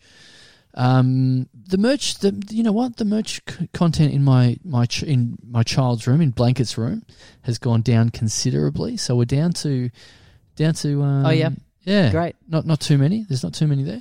But what I want to do is update our regular segment, which is of course Talking Gibbo, which is devoted to all things cancer fraud Belle Gibson. There's been a little bit of news lately. There's been a TV show about her on TV. You've got the cookbook. Another reason to get out of lockdown is so that we can, me and you can have a beautiful meal based on the culinary experience of Belle Gibson through her cancer beating defying cookbook that you now have possession of.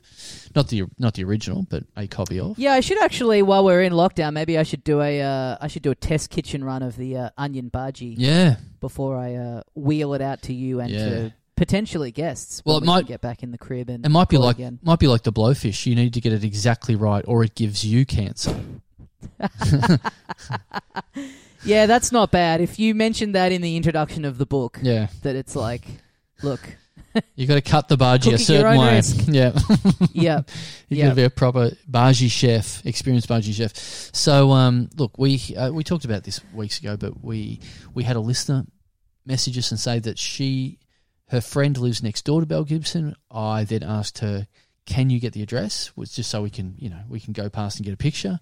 Do a drive-by out the front, and not harass the poor woman. I mean, God, she's been through enough fictional things, already. She doesn't need a real thing to deal with. She's already gone through fake cancer. She doesn't need a real pair of podcasters annoying her out the front of her house. She wouldn't know how to cope with any kind of real world. Harassment. Things that have she couldn't complain if she said, "Oh, these guys were harassing me." It's like, yeah, is this real though, or is this like the cancer, or is this actual people? I mean, not to say, obviously it's bad and wrong to wish cancer on someone, but narrative-wise, her actually getting it is... There's no greater end to the story, right? And I'm not saying I'm wishing that upon her. I would never wish it upon anyone. But if you were writing this as a movie, that would have to be the end, right? Sure. She legitimately gets it, and now is the ultimate boy who cried wolf. Yeah, if you were Hans Christian Andersen or one of the Grimm's brothers, you'd be whacking that on the end for sure. Yes, that's it. Yeah, she's 2/3 of the way towards to being a gruesome fairy tale. So anyway, we can't find out where she lives at the moment, which is fine. I mean, it would make a lovely little postcard, but that's okay. So I thought I was thinking, what's the next step? How can we possibly get closer to her? We don't have any contact. We've asked on the show if anyone knows her, anyone knows of her, where she lives, whatever.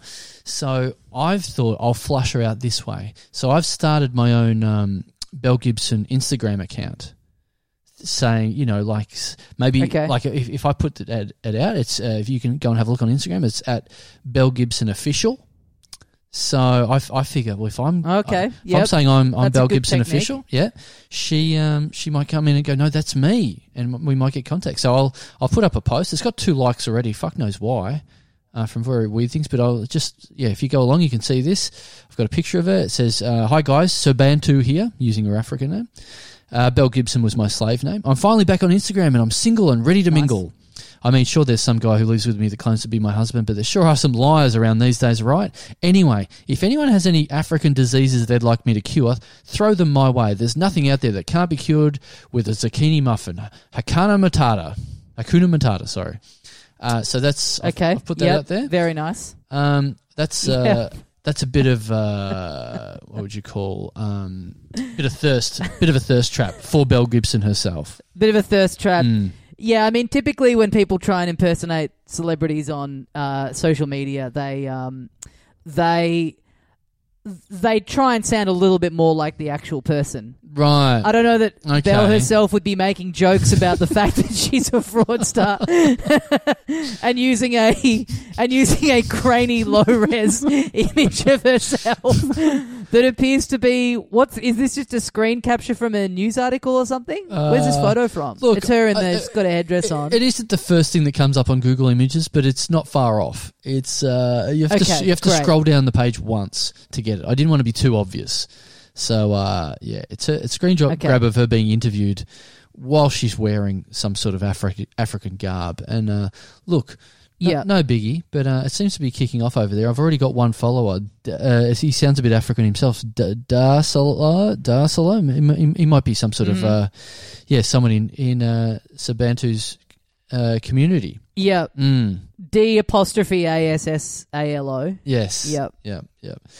I've put that out there into the world. It's we'll see what happens. So you think that this is going to flush her out. The hope is that she gets made aware of this and contacts you and goes, "Why are you pretending to be me quite poorly on social media? You can't really be trying to scam people because you don't seem too concerned with people not thinking that this is really me. So what is the game here?" And then you reply going, "Gotcha. This is the game right here. Yeah. This is it. This is all I wanted." Yes. It's I am. Look, I think if you're a big enough sucker to being sucked in by a fraudster, I might as well make it really fucking obvious that it's a fraud here. So and at the very least, if I don't flush her out, maybe I can defraud someone on here. Maybe I can all of a sudden I become the new Belle Gibson and I get to more deeply understand her situation, get her power, start ripping totally. people I mean, off. that would be like a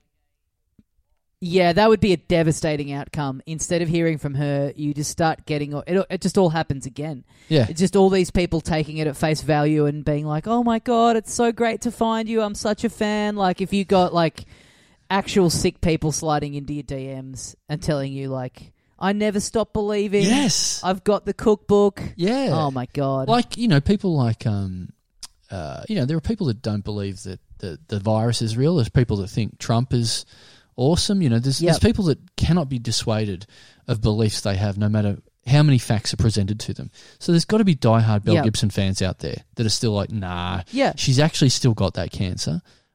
She's had it for 15 years. I believe in her. I believe, because I'm such a fan, I do believe she's going to die soon. You can't dissuade me otherwise. And they're going to be on my side on this new Instagram account. People sliding into the DMs and going, "Oh, Belle, I've got cancer. Is there anything you can do to help me out?" And you're being like, "Yeah, I've actually discovered a great cure recently.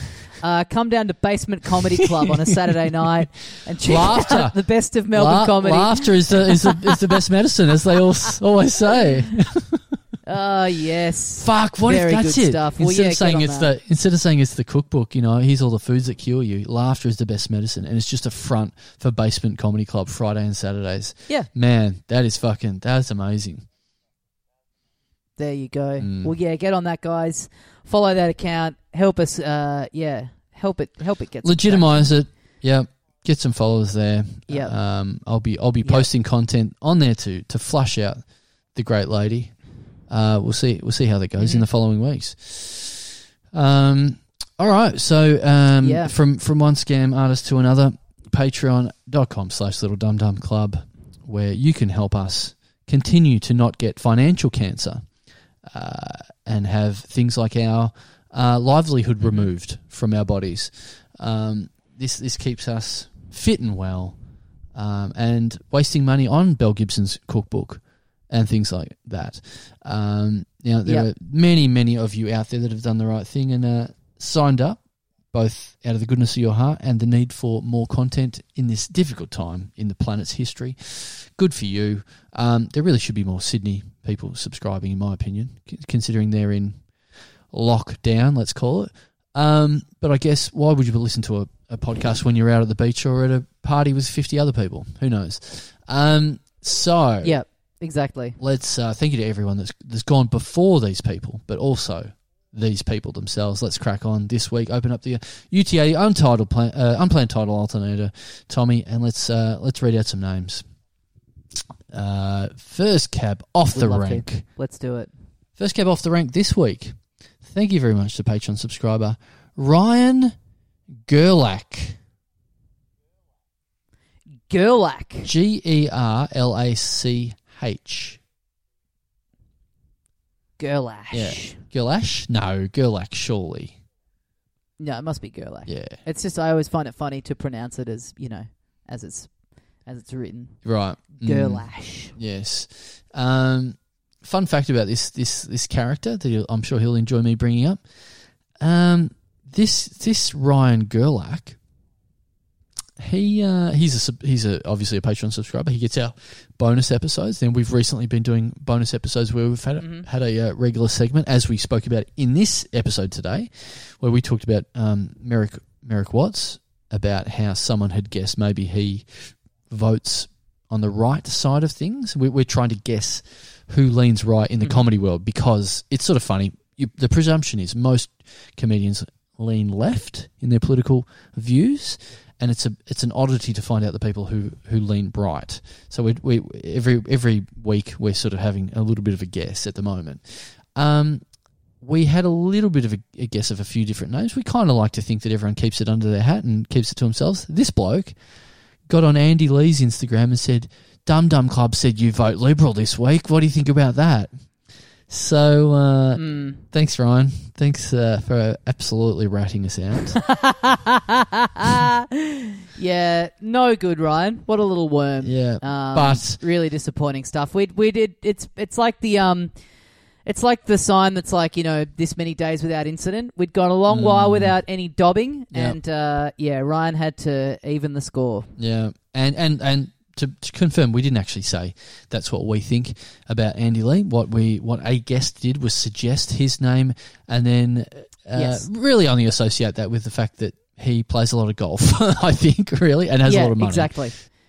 So, Ryan Gerlash, or as he's known around these parts, King Dobber. Yeah, wow. Look, to be fair, I put him in our Patreon group, Facebook group. I called him out, and then there was just an absolute avalanche of apologies on every different medium coming from him. Oh, so, right, okay. Yeah. You put him in we talk about them all the time. I can never remember what they're called. The shit where old school in the town centre, you're like the stocks. You're in the little wooden stocks. You put him in the stocks. That's it. The townspeople came past. They were throwing tomatoes at him. They were pulling his little pants down and fucking him in the ass. And he was just yelling out to you, the mayor, going, "Please let me out of these stocks." That's it. I'll never steal bread again. I promise. I'll never paint on the side of ye olde Andy Lee's shack again. You Huge vote mansion. Yeah.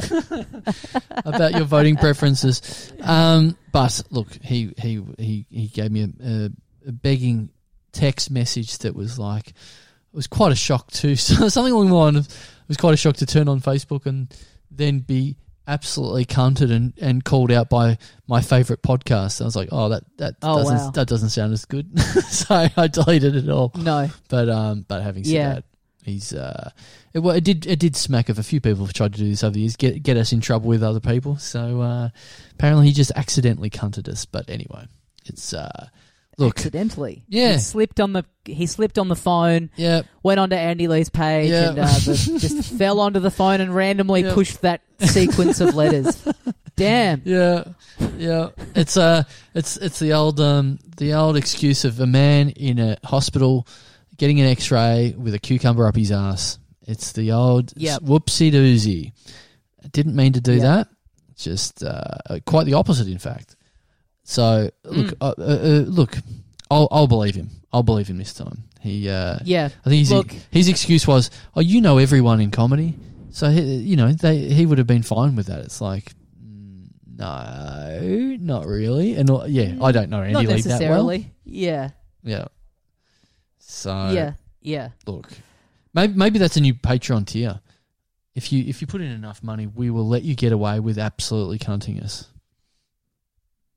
You're allowed to be a little dobber. The dobber tier.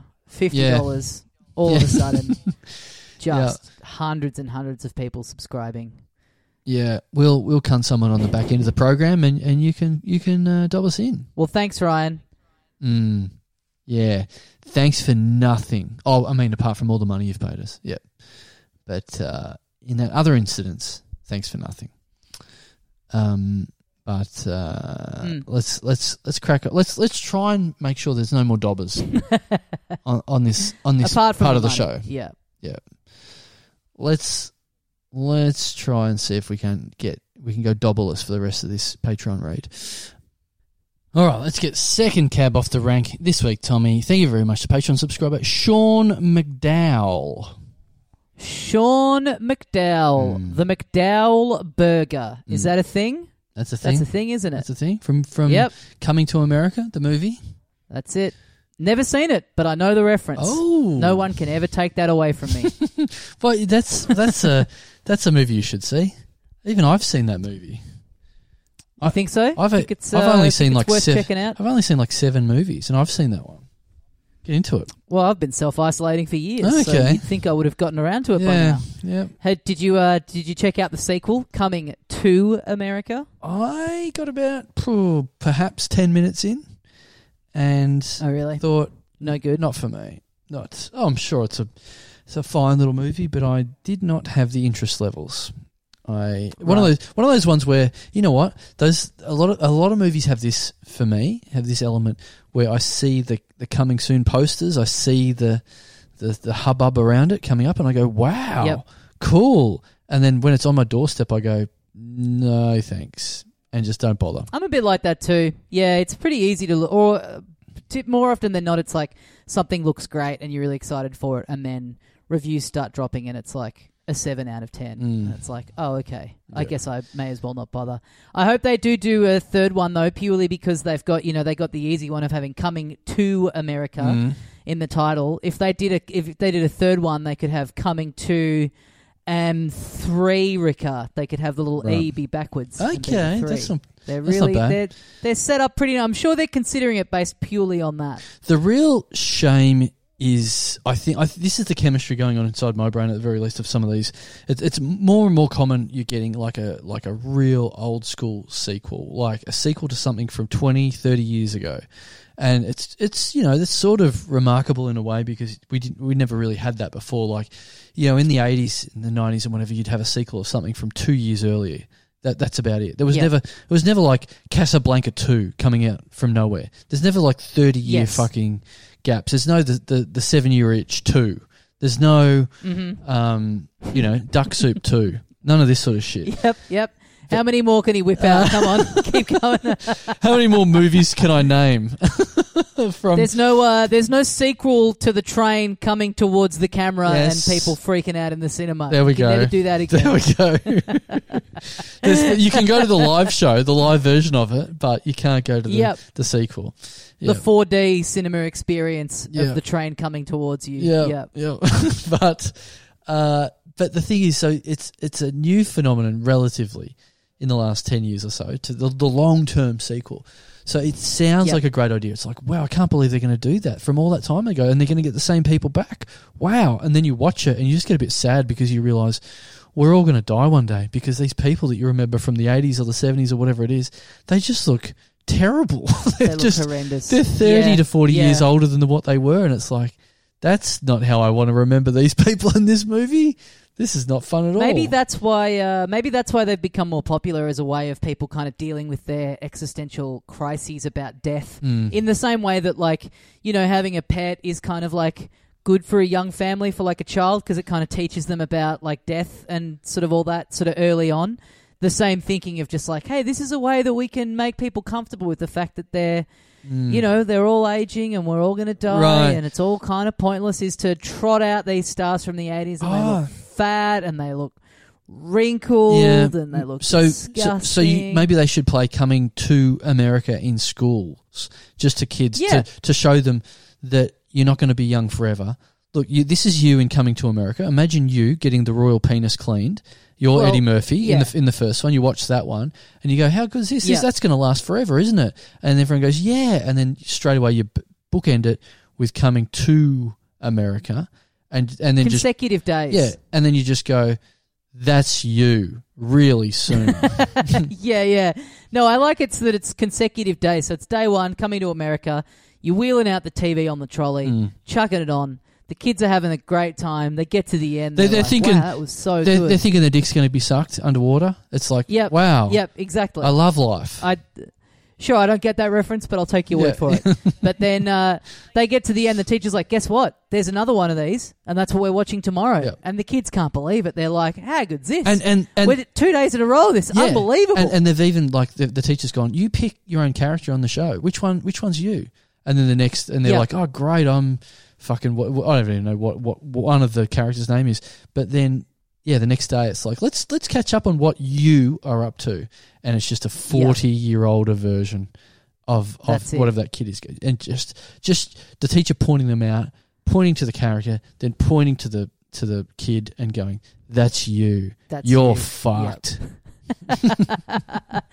That's going to be you one day. Yep. Old. And also worth keeping in mind is like those that you're saying like it's depressing because you see people aging. It's like, but that's a movie, so it's like that's not even as bad as like the real life version of that person would look. Yeah, because they're Hollywood people that have had Botox and they've had makeup. So it's like even that version of them that looks like shit, that's as good as it gets. Yes. It's like you won't even look that good. Yeah, absolutely. Rough. So let's look. Any teachers out there? Any heads of school boards? If you could add that to the curriculum, I think we've got that worked out.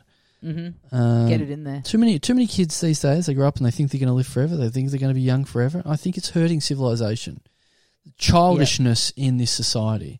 So if we can just get that on board and really just know that you're going to meet your maker sooner rather than later, I think that'll change a lot of people's actions. It'll make it a better place. So, yeah. So, thanks, Sean McDowell, for inspiring that change to the curriculum.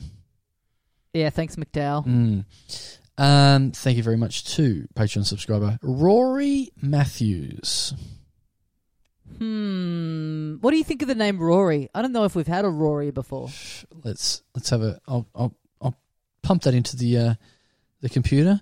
We've had at least one. This is our second Rory ever. Okay, interesting. I don't mind it. I've got a mate who always said that was his second choice as a name. If he'd got the pick, he would have called himself Rory. And really, yeah, I'm interesting. I'm into it as well. I have to say, it's phonetically, it's a bit of a mouthful, Rory. But I don't love it for that reason. It sounds like you've got marbles in your mouth and you're trying to say something else. Rory. I can't help but think of a bit of Brill cream in a leather jacket. I'm like, I'm some sort of teddy boy. I'm some rocker called Rory. I'm in a skiffle band. Right. Yeah. I like it. Are they still selling Brill cream? Is Brill cream still out there? I don't know. Yeah. No. It's just hair product, isn't it? It's like old school like hair. It's not wax, but it's like... Is anyone still... Yeah, it's like you slicked your hair back with it, Is right? anyone still jacking off with Vaseline? Is anyone doing that still out there? Good question. It must be. Yeah. There must be. Because it's not like... You know, it's not like technology has moved on. Well, there's probably better things, to be fair. No? No? I don't know. No? I feel like they kind You don't think they can beat that? Well, also, I think it would need that kind of like brand name recognition of like, you know, Vaseline is so synonymous with jacking off. And it's not like in the interim, I don't think that there's been another product that's kind of come along and taken the mantle. If you're a young... I would have to say I've never participated in that pastime with that particular brand. I've never done it. Me either. Yeah. There you go. There's a generation or two that have skipped that. So, yeah, not looking good. Not looking good for Vaseline. Let us know, folks. Let us know on the Facebook page. Yeah. Have you ever jerked it with Vaseline? Yeah. Specifically Vaseline. Yes. We're not asking have you used a lubricant. We don't need to know about your spit or anything else you're getting into. Yeah. Specifically, we just want to know about the Vaseline. Yes, and what age you are, because I'd like to...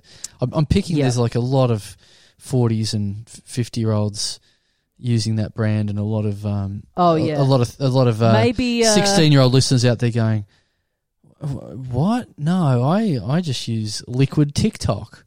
So, well, actually, maybe don't answer the question if you're under 18, because I have a feeling like it may be illegal for us to have asked that and then receive that as a question. So yeah, that's fair. Maybe just don't get in the comments if you're not 18 or over. We don't need to know. But anyone else, if you're of age, if you're of legal talking about fucking age, then go for it. Yep. Well, that'll cut out our thousands and thousands of preteen podcast fans that listen to us every week. Well, we did have a 17-year-old pipe up in the group this week, didn't we? Yeah, we've got a couple. We've got a couple of kids in there, which is nice. Which is nice. Concerning. I do like the idea of some kids out there listening to the show and going to school and saying that they listen to this show, and just the rest of the class ostracizing them. Just going, what the fuck are you talking about? It's given the way we carry on, it's actually surprising to me that it's surprising to me that our audience isn't exclusively 17 and under. Yeah, sure, okay. Like it's the actual mental level that's going on in here. Yeah.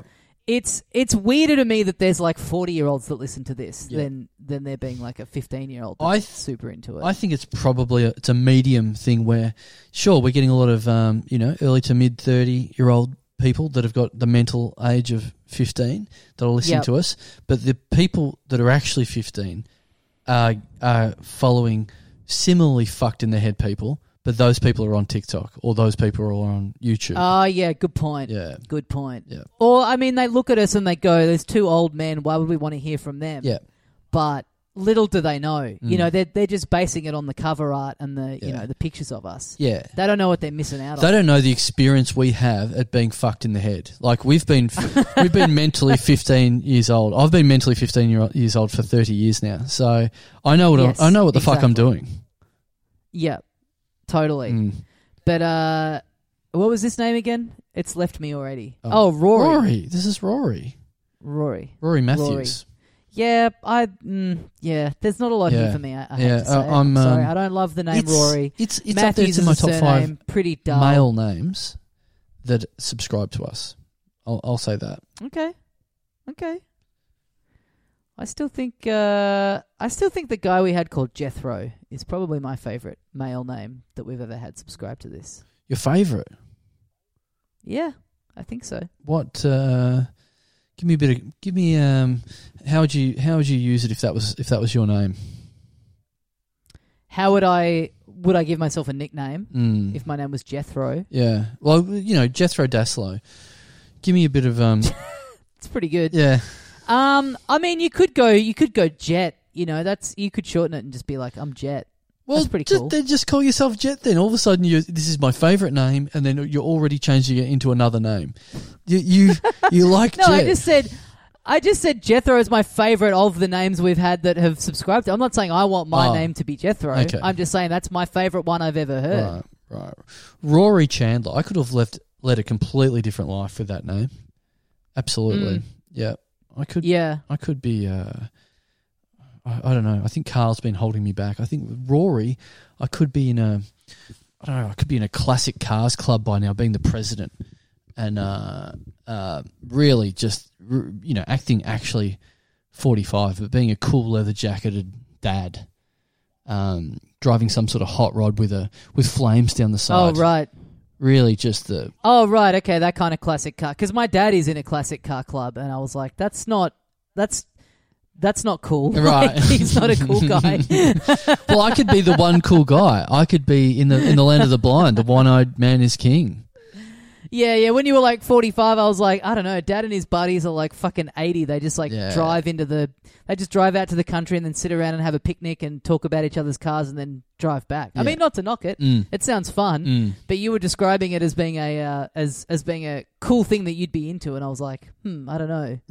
I don't know. But you're meaning more like the. You want to be Fonzie. Yeah. You think like if you had the name Rory, you would be living your life as Fonzie. I'd be living my life as someone in the 50s, but it's not the 50s. So I'm just directly turning that into Classic Cars Club, and just that's the best environment to try and reinvent yourself as Fonzie, I think.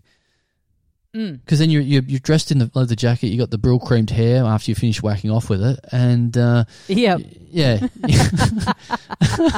that's great.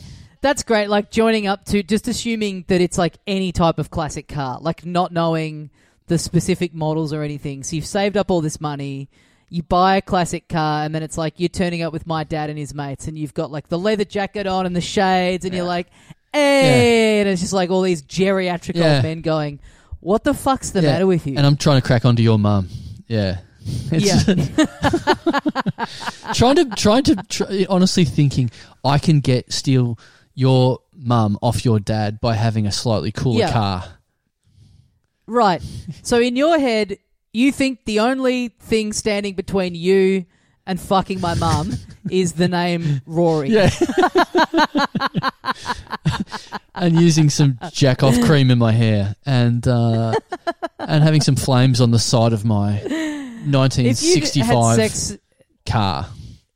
If you'd had sex with my mum but we were still doing the podcast together, it's just like I haven't like walked away. I'm still like in here every week just getting roasted about it. Like, remember when I fucked your mum? Me like, I remember. Yeah. Pretty good stuff, mate. Yeah, but I don't really have anything outside the Patreon.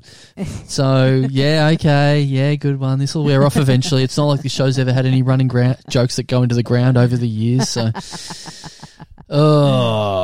Rory. Well, thank you. Thanks very much, Rory. Thanks, and good on you. Good on you for having such a cool name. Has it been, let us know, Rory, has it been a cool life so far? Has it been, do you think it's dragged your life above where it would have been, otherwise?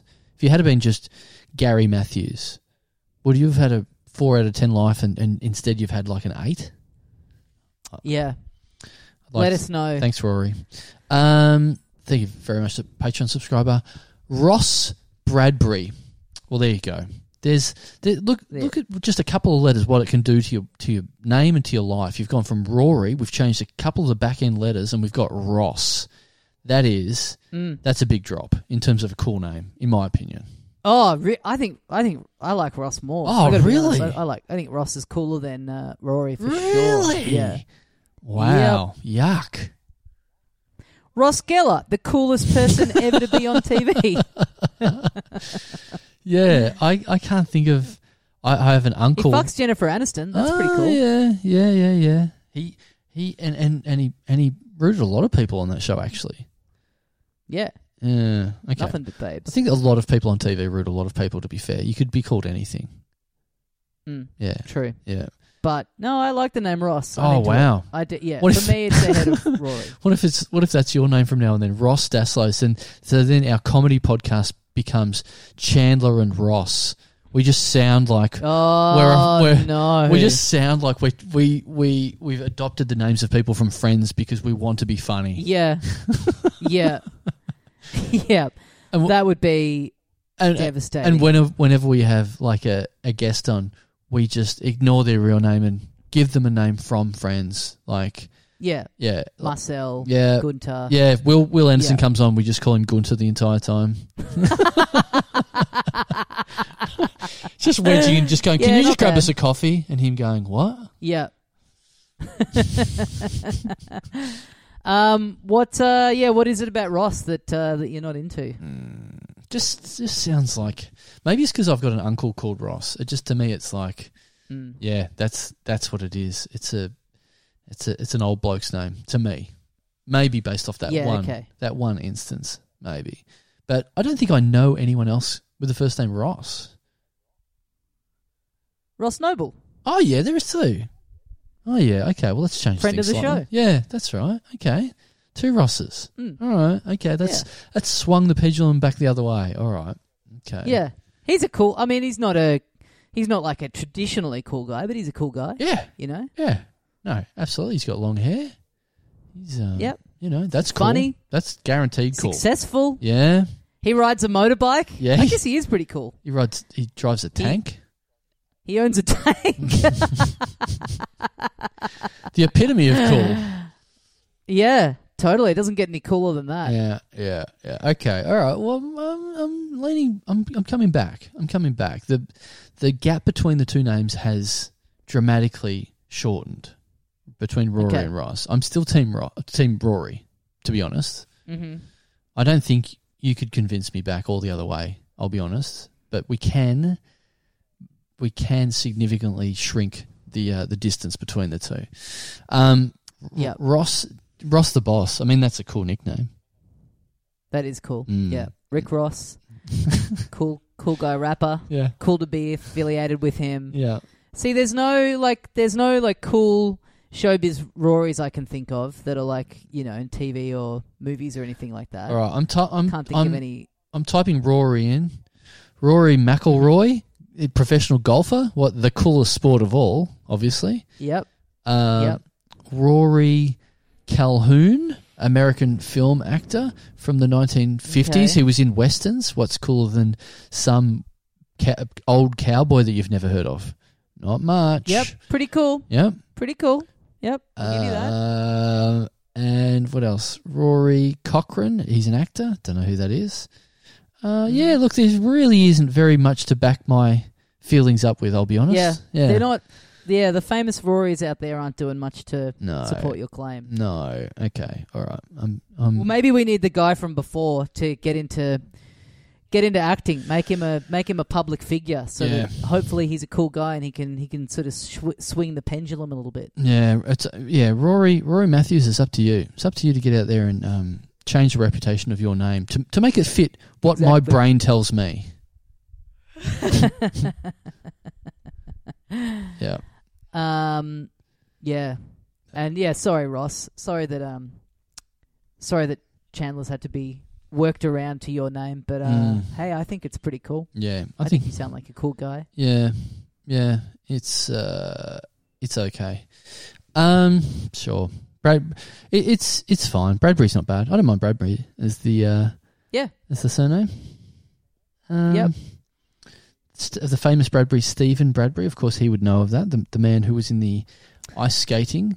And I dare say that Ross is hearing about that almost on a daily basis. Yes. There's got to be some kind of joke or reference from the friendship circle, you'd have to assume. I'll say this. So he for people that don't know, he was an Australian ice skater. What do you call speed skater? And famously as well. Can you be famous and infamous? I think so. In this case, yes. He was a speed skater. Everyone in front of him in the final of the Olympics fell over, and he won because everyone else couldn't stay up. They all fucked up except for him. And he won the gold medal. And that's, that's been celebrated as a great thing, as being sort of shit and everyone else fucking up, which is a very funny sort of Australian thing to celebrate. But yes, it is funny. I will say that I designed his book, his autobiography. I designed it. I was working at a publishing company, and I designed the cover and the spreads and everything. And I never met him. You just do the job. And then he was at Spleen one night at the comedy night. I don't think he was there for the comedy. I think he was just there drinking, and then the comedy started up, and he was like, "What the fuck's this?" Yep. And I went up to him and went, Stephen Bradbury. And he was like, "Yeah." And I go, "Hey, I designed your book." He's like, "What?" I said, "I designed your autobiography." And he just looked at me and turned around and walked away. So he snoozed you. That's good. Yeah. Look, I'm going to say I heard a few other stories about in that time of him around the time of him putting that book out, publicity wise, and I'm going to say it, not an amazing bloke. Oh, yeah. Okay, you heard it here first. I'm putting it out there. Not an amazing bloke. So that's strike two for Ross Bradbury on both names, associated with two negative things for me. Sorry, mate. Sorry about that. Sorry, Ross. Sorry. So thank you. Yeah, thank you. Hey, thank you for you're contributing us. That's a positive thing. You're giving us money in the middle of a pandemic. This is the only way we're making money at the moment. It's charity from you. You that's point scoring for the Bradbury family. They won the gold medal. Then their names got dragged through the mud in the horrible Spleen incident where he snubbed me, and now you're back on top. Thanks, mate. Thanks, Rossi. Thanks, Rossi. Okay. All right. Let's look. Your internet's playing up a little bit. Let's cut this short. Tommy. Yeah. It's been a brutal session bit behind of a the scenes. Yeah. For anyone listening, hopefully it sounds seamless, but really shit stuff going on here today. Thanks to the boffins down at IINet. Yeah. The technical difficulties on this episode there's been between Brett Blake's mic cord and your internet. Yeah. Plagued from beginning to end by technical difficulties in this episode. Yeah. But let's just do one more name. All right. I feel like we owe the people at least one more. All right. Okay. Let's do one more. Just good to finish on a high and just sort of feel a bit good at the end of this segment. So let's crack on to the last one. Thank you very much, Patreon subscribe. Oh, okay. Okay. All right. This is. I mean, look. I always think we have some funny names on here that we can sort of, even if we have bad names, we sort of can make something of it. But I always feel like we love it when we can get a particularly sort of odd name that we can riff a lot off the back of. That's sort of what we're wanting. When I'm about to read out a name, I can feel you, Tommy, thinking, I hope this is a bit, out of this is good. Left of centre. Hope this is a bit out of the box. Yep. Right. Yep. So this is, I think this is both odd and it sort of reminds me of something we've said earlier as well. So almost the perfect name in a way. Okay. Well, let's have at it. It's fuck. Anyway, we'll see what you make of this. Anyway, thank you very much to Patreon subscriber Andy Lee votes Liberal comedy. Is that right? He votes Liberal comedy. Yeah, he votes for liberal comedy in the American sense of it. Just liberal Oh. Like free and easy So comedy. He's for free speech. Yeah. Finally. Yes. Finally, a comedian that's into free speech. Yeah. All right. Well, thanks, Andy Lee votes liberal comedy. Yep. And thanks to everyone else who supports Little Dum Dum I think Club. Ryan Gerlach would particularly enjoy. He probably knows this guy. I reckon. They probably hang out. He probably encouraged him to sign up. Yeah. Thanks very much He paid for his supporting the show. He's paid for his subscription. Thanks very much for supporting the show. Patreon.com/Little Dum Dum Club. Get yourself 2 bonus episodes every week. LittleDumDumClub.com for all of the merch that we've got. Keep an eye on the socials for any updates that we have about the live show dates and all that kind of stuff. Guys, thanks very much for listening, and we'll see you next time. See you, mates. See you, mates.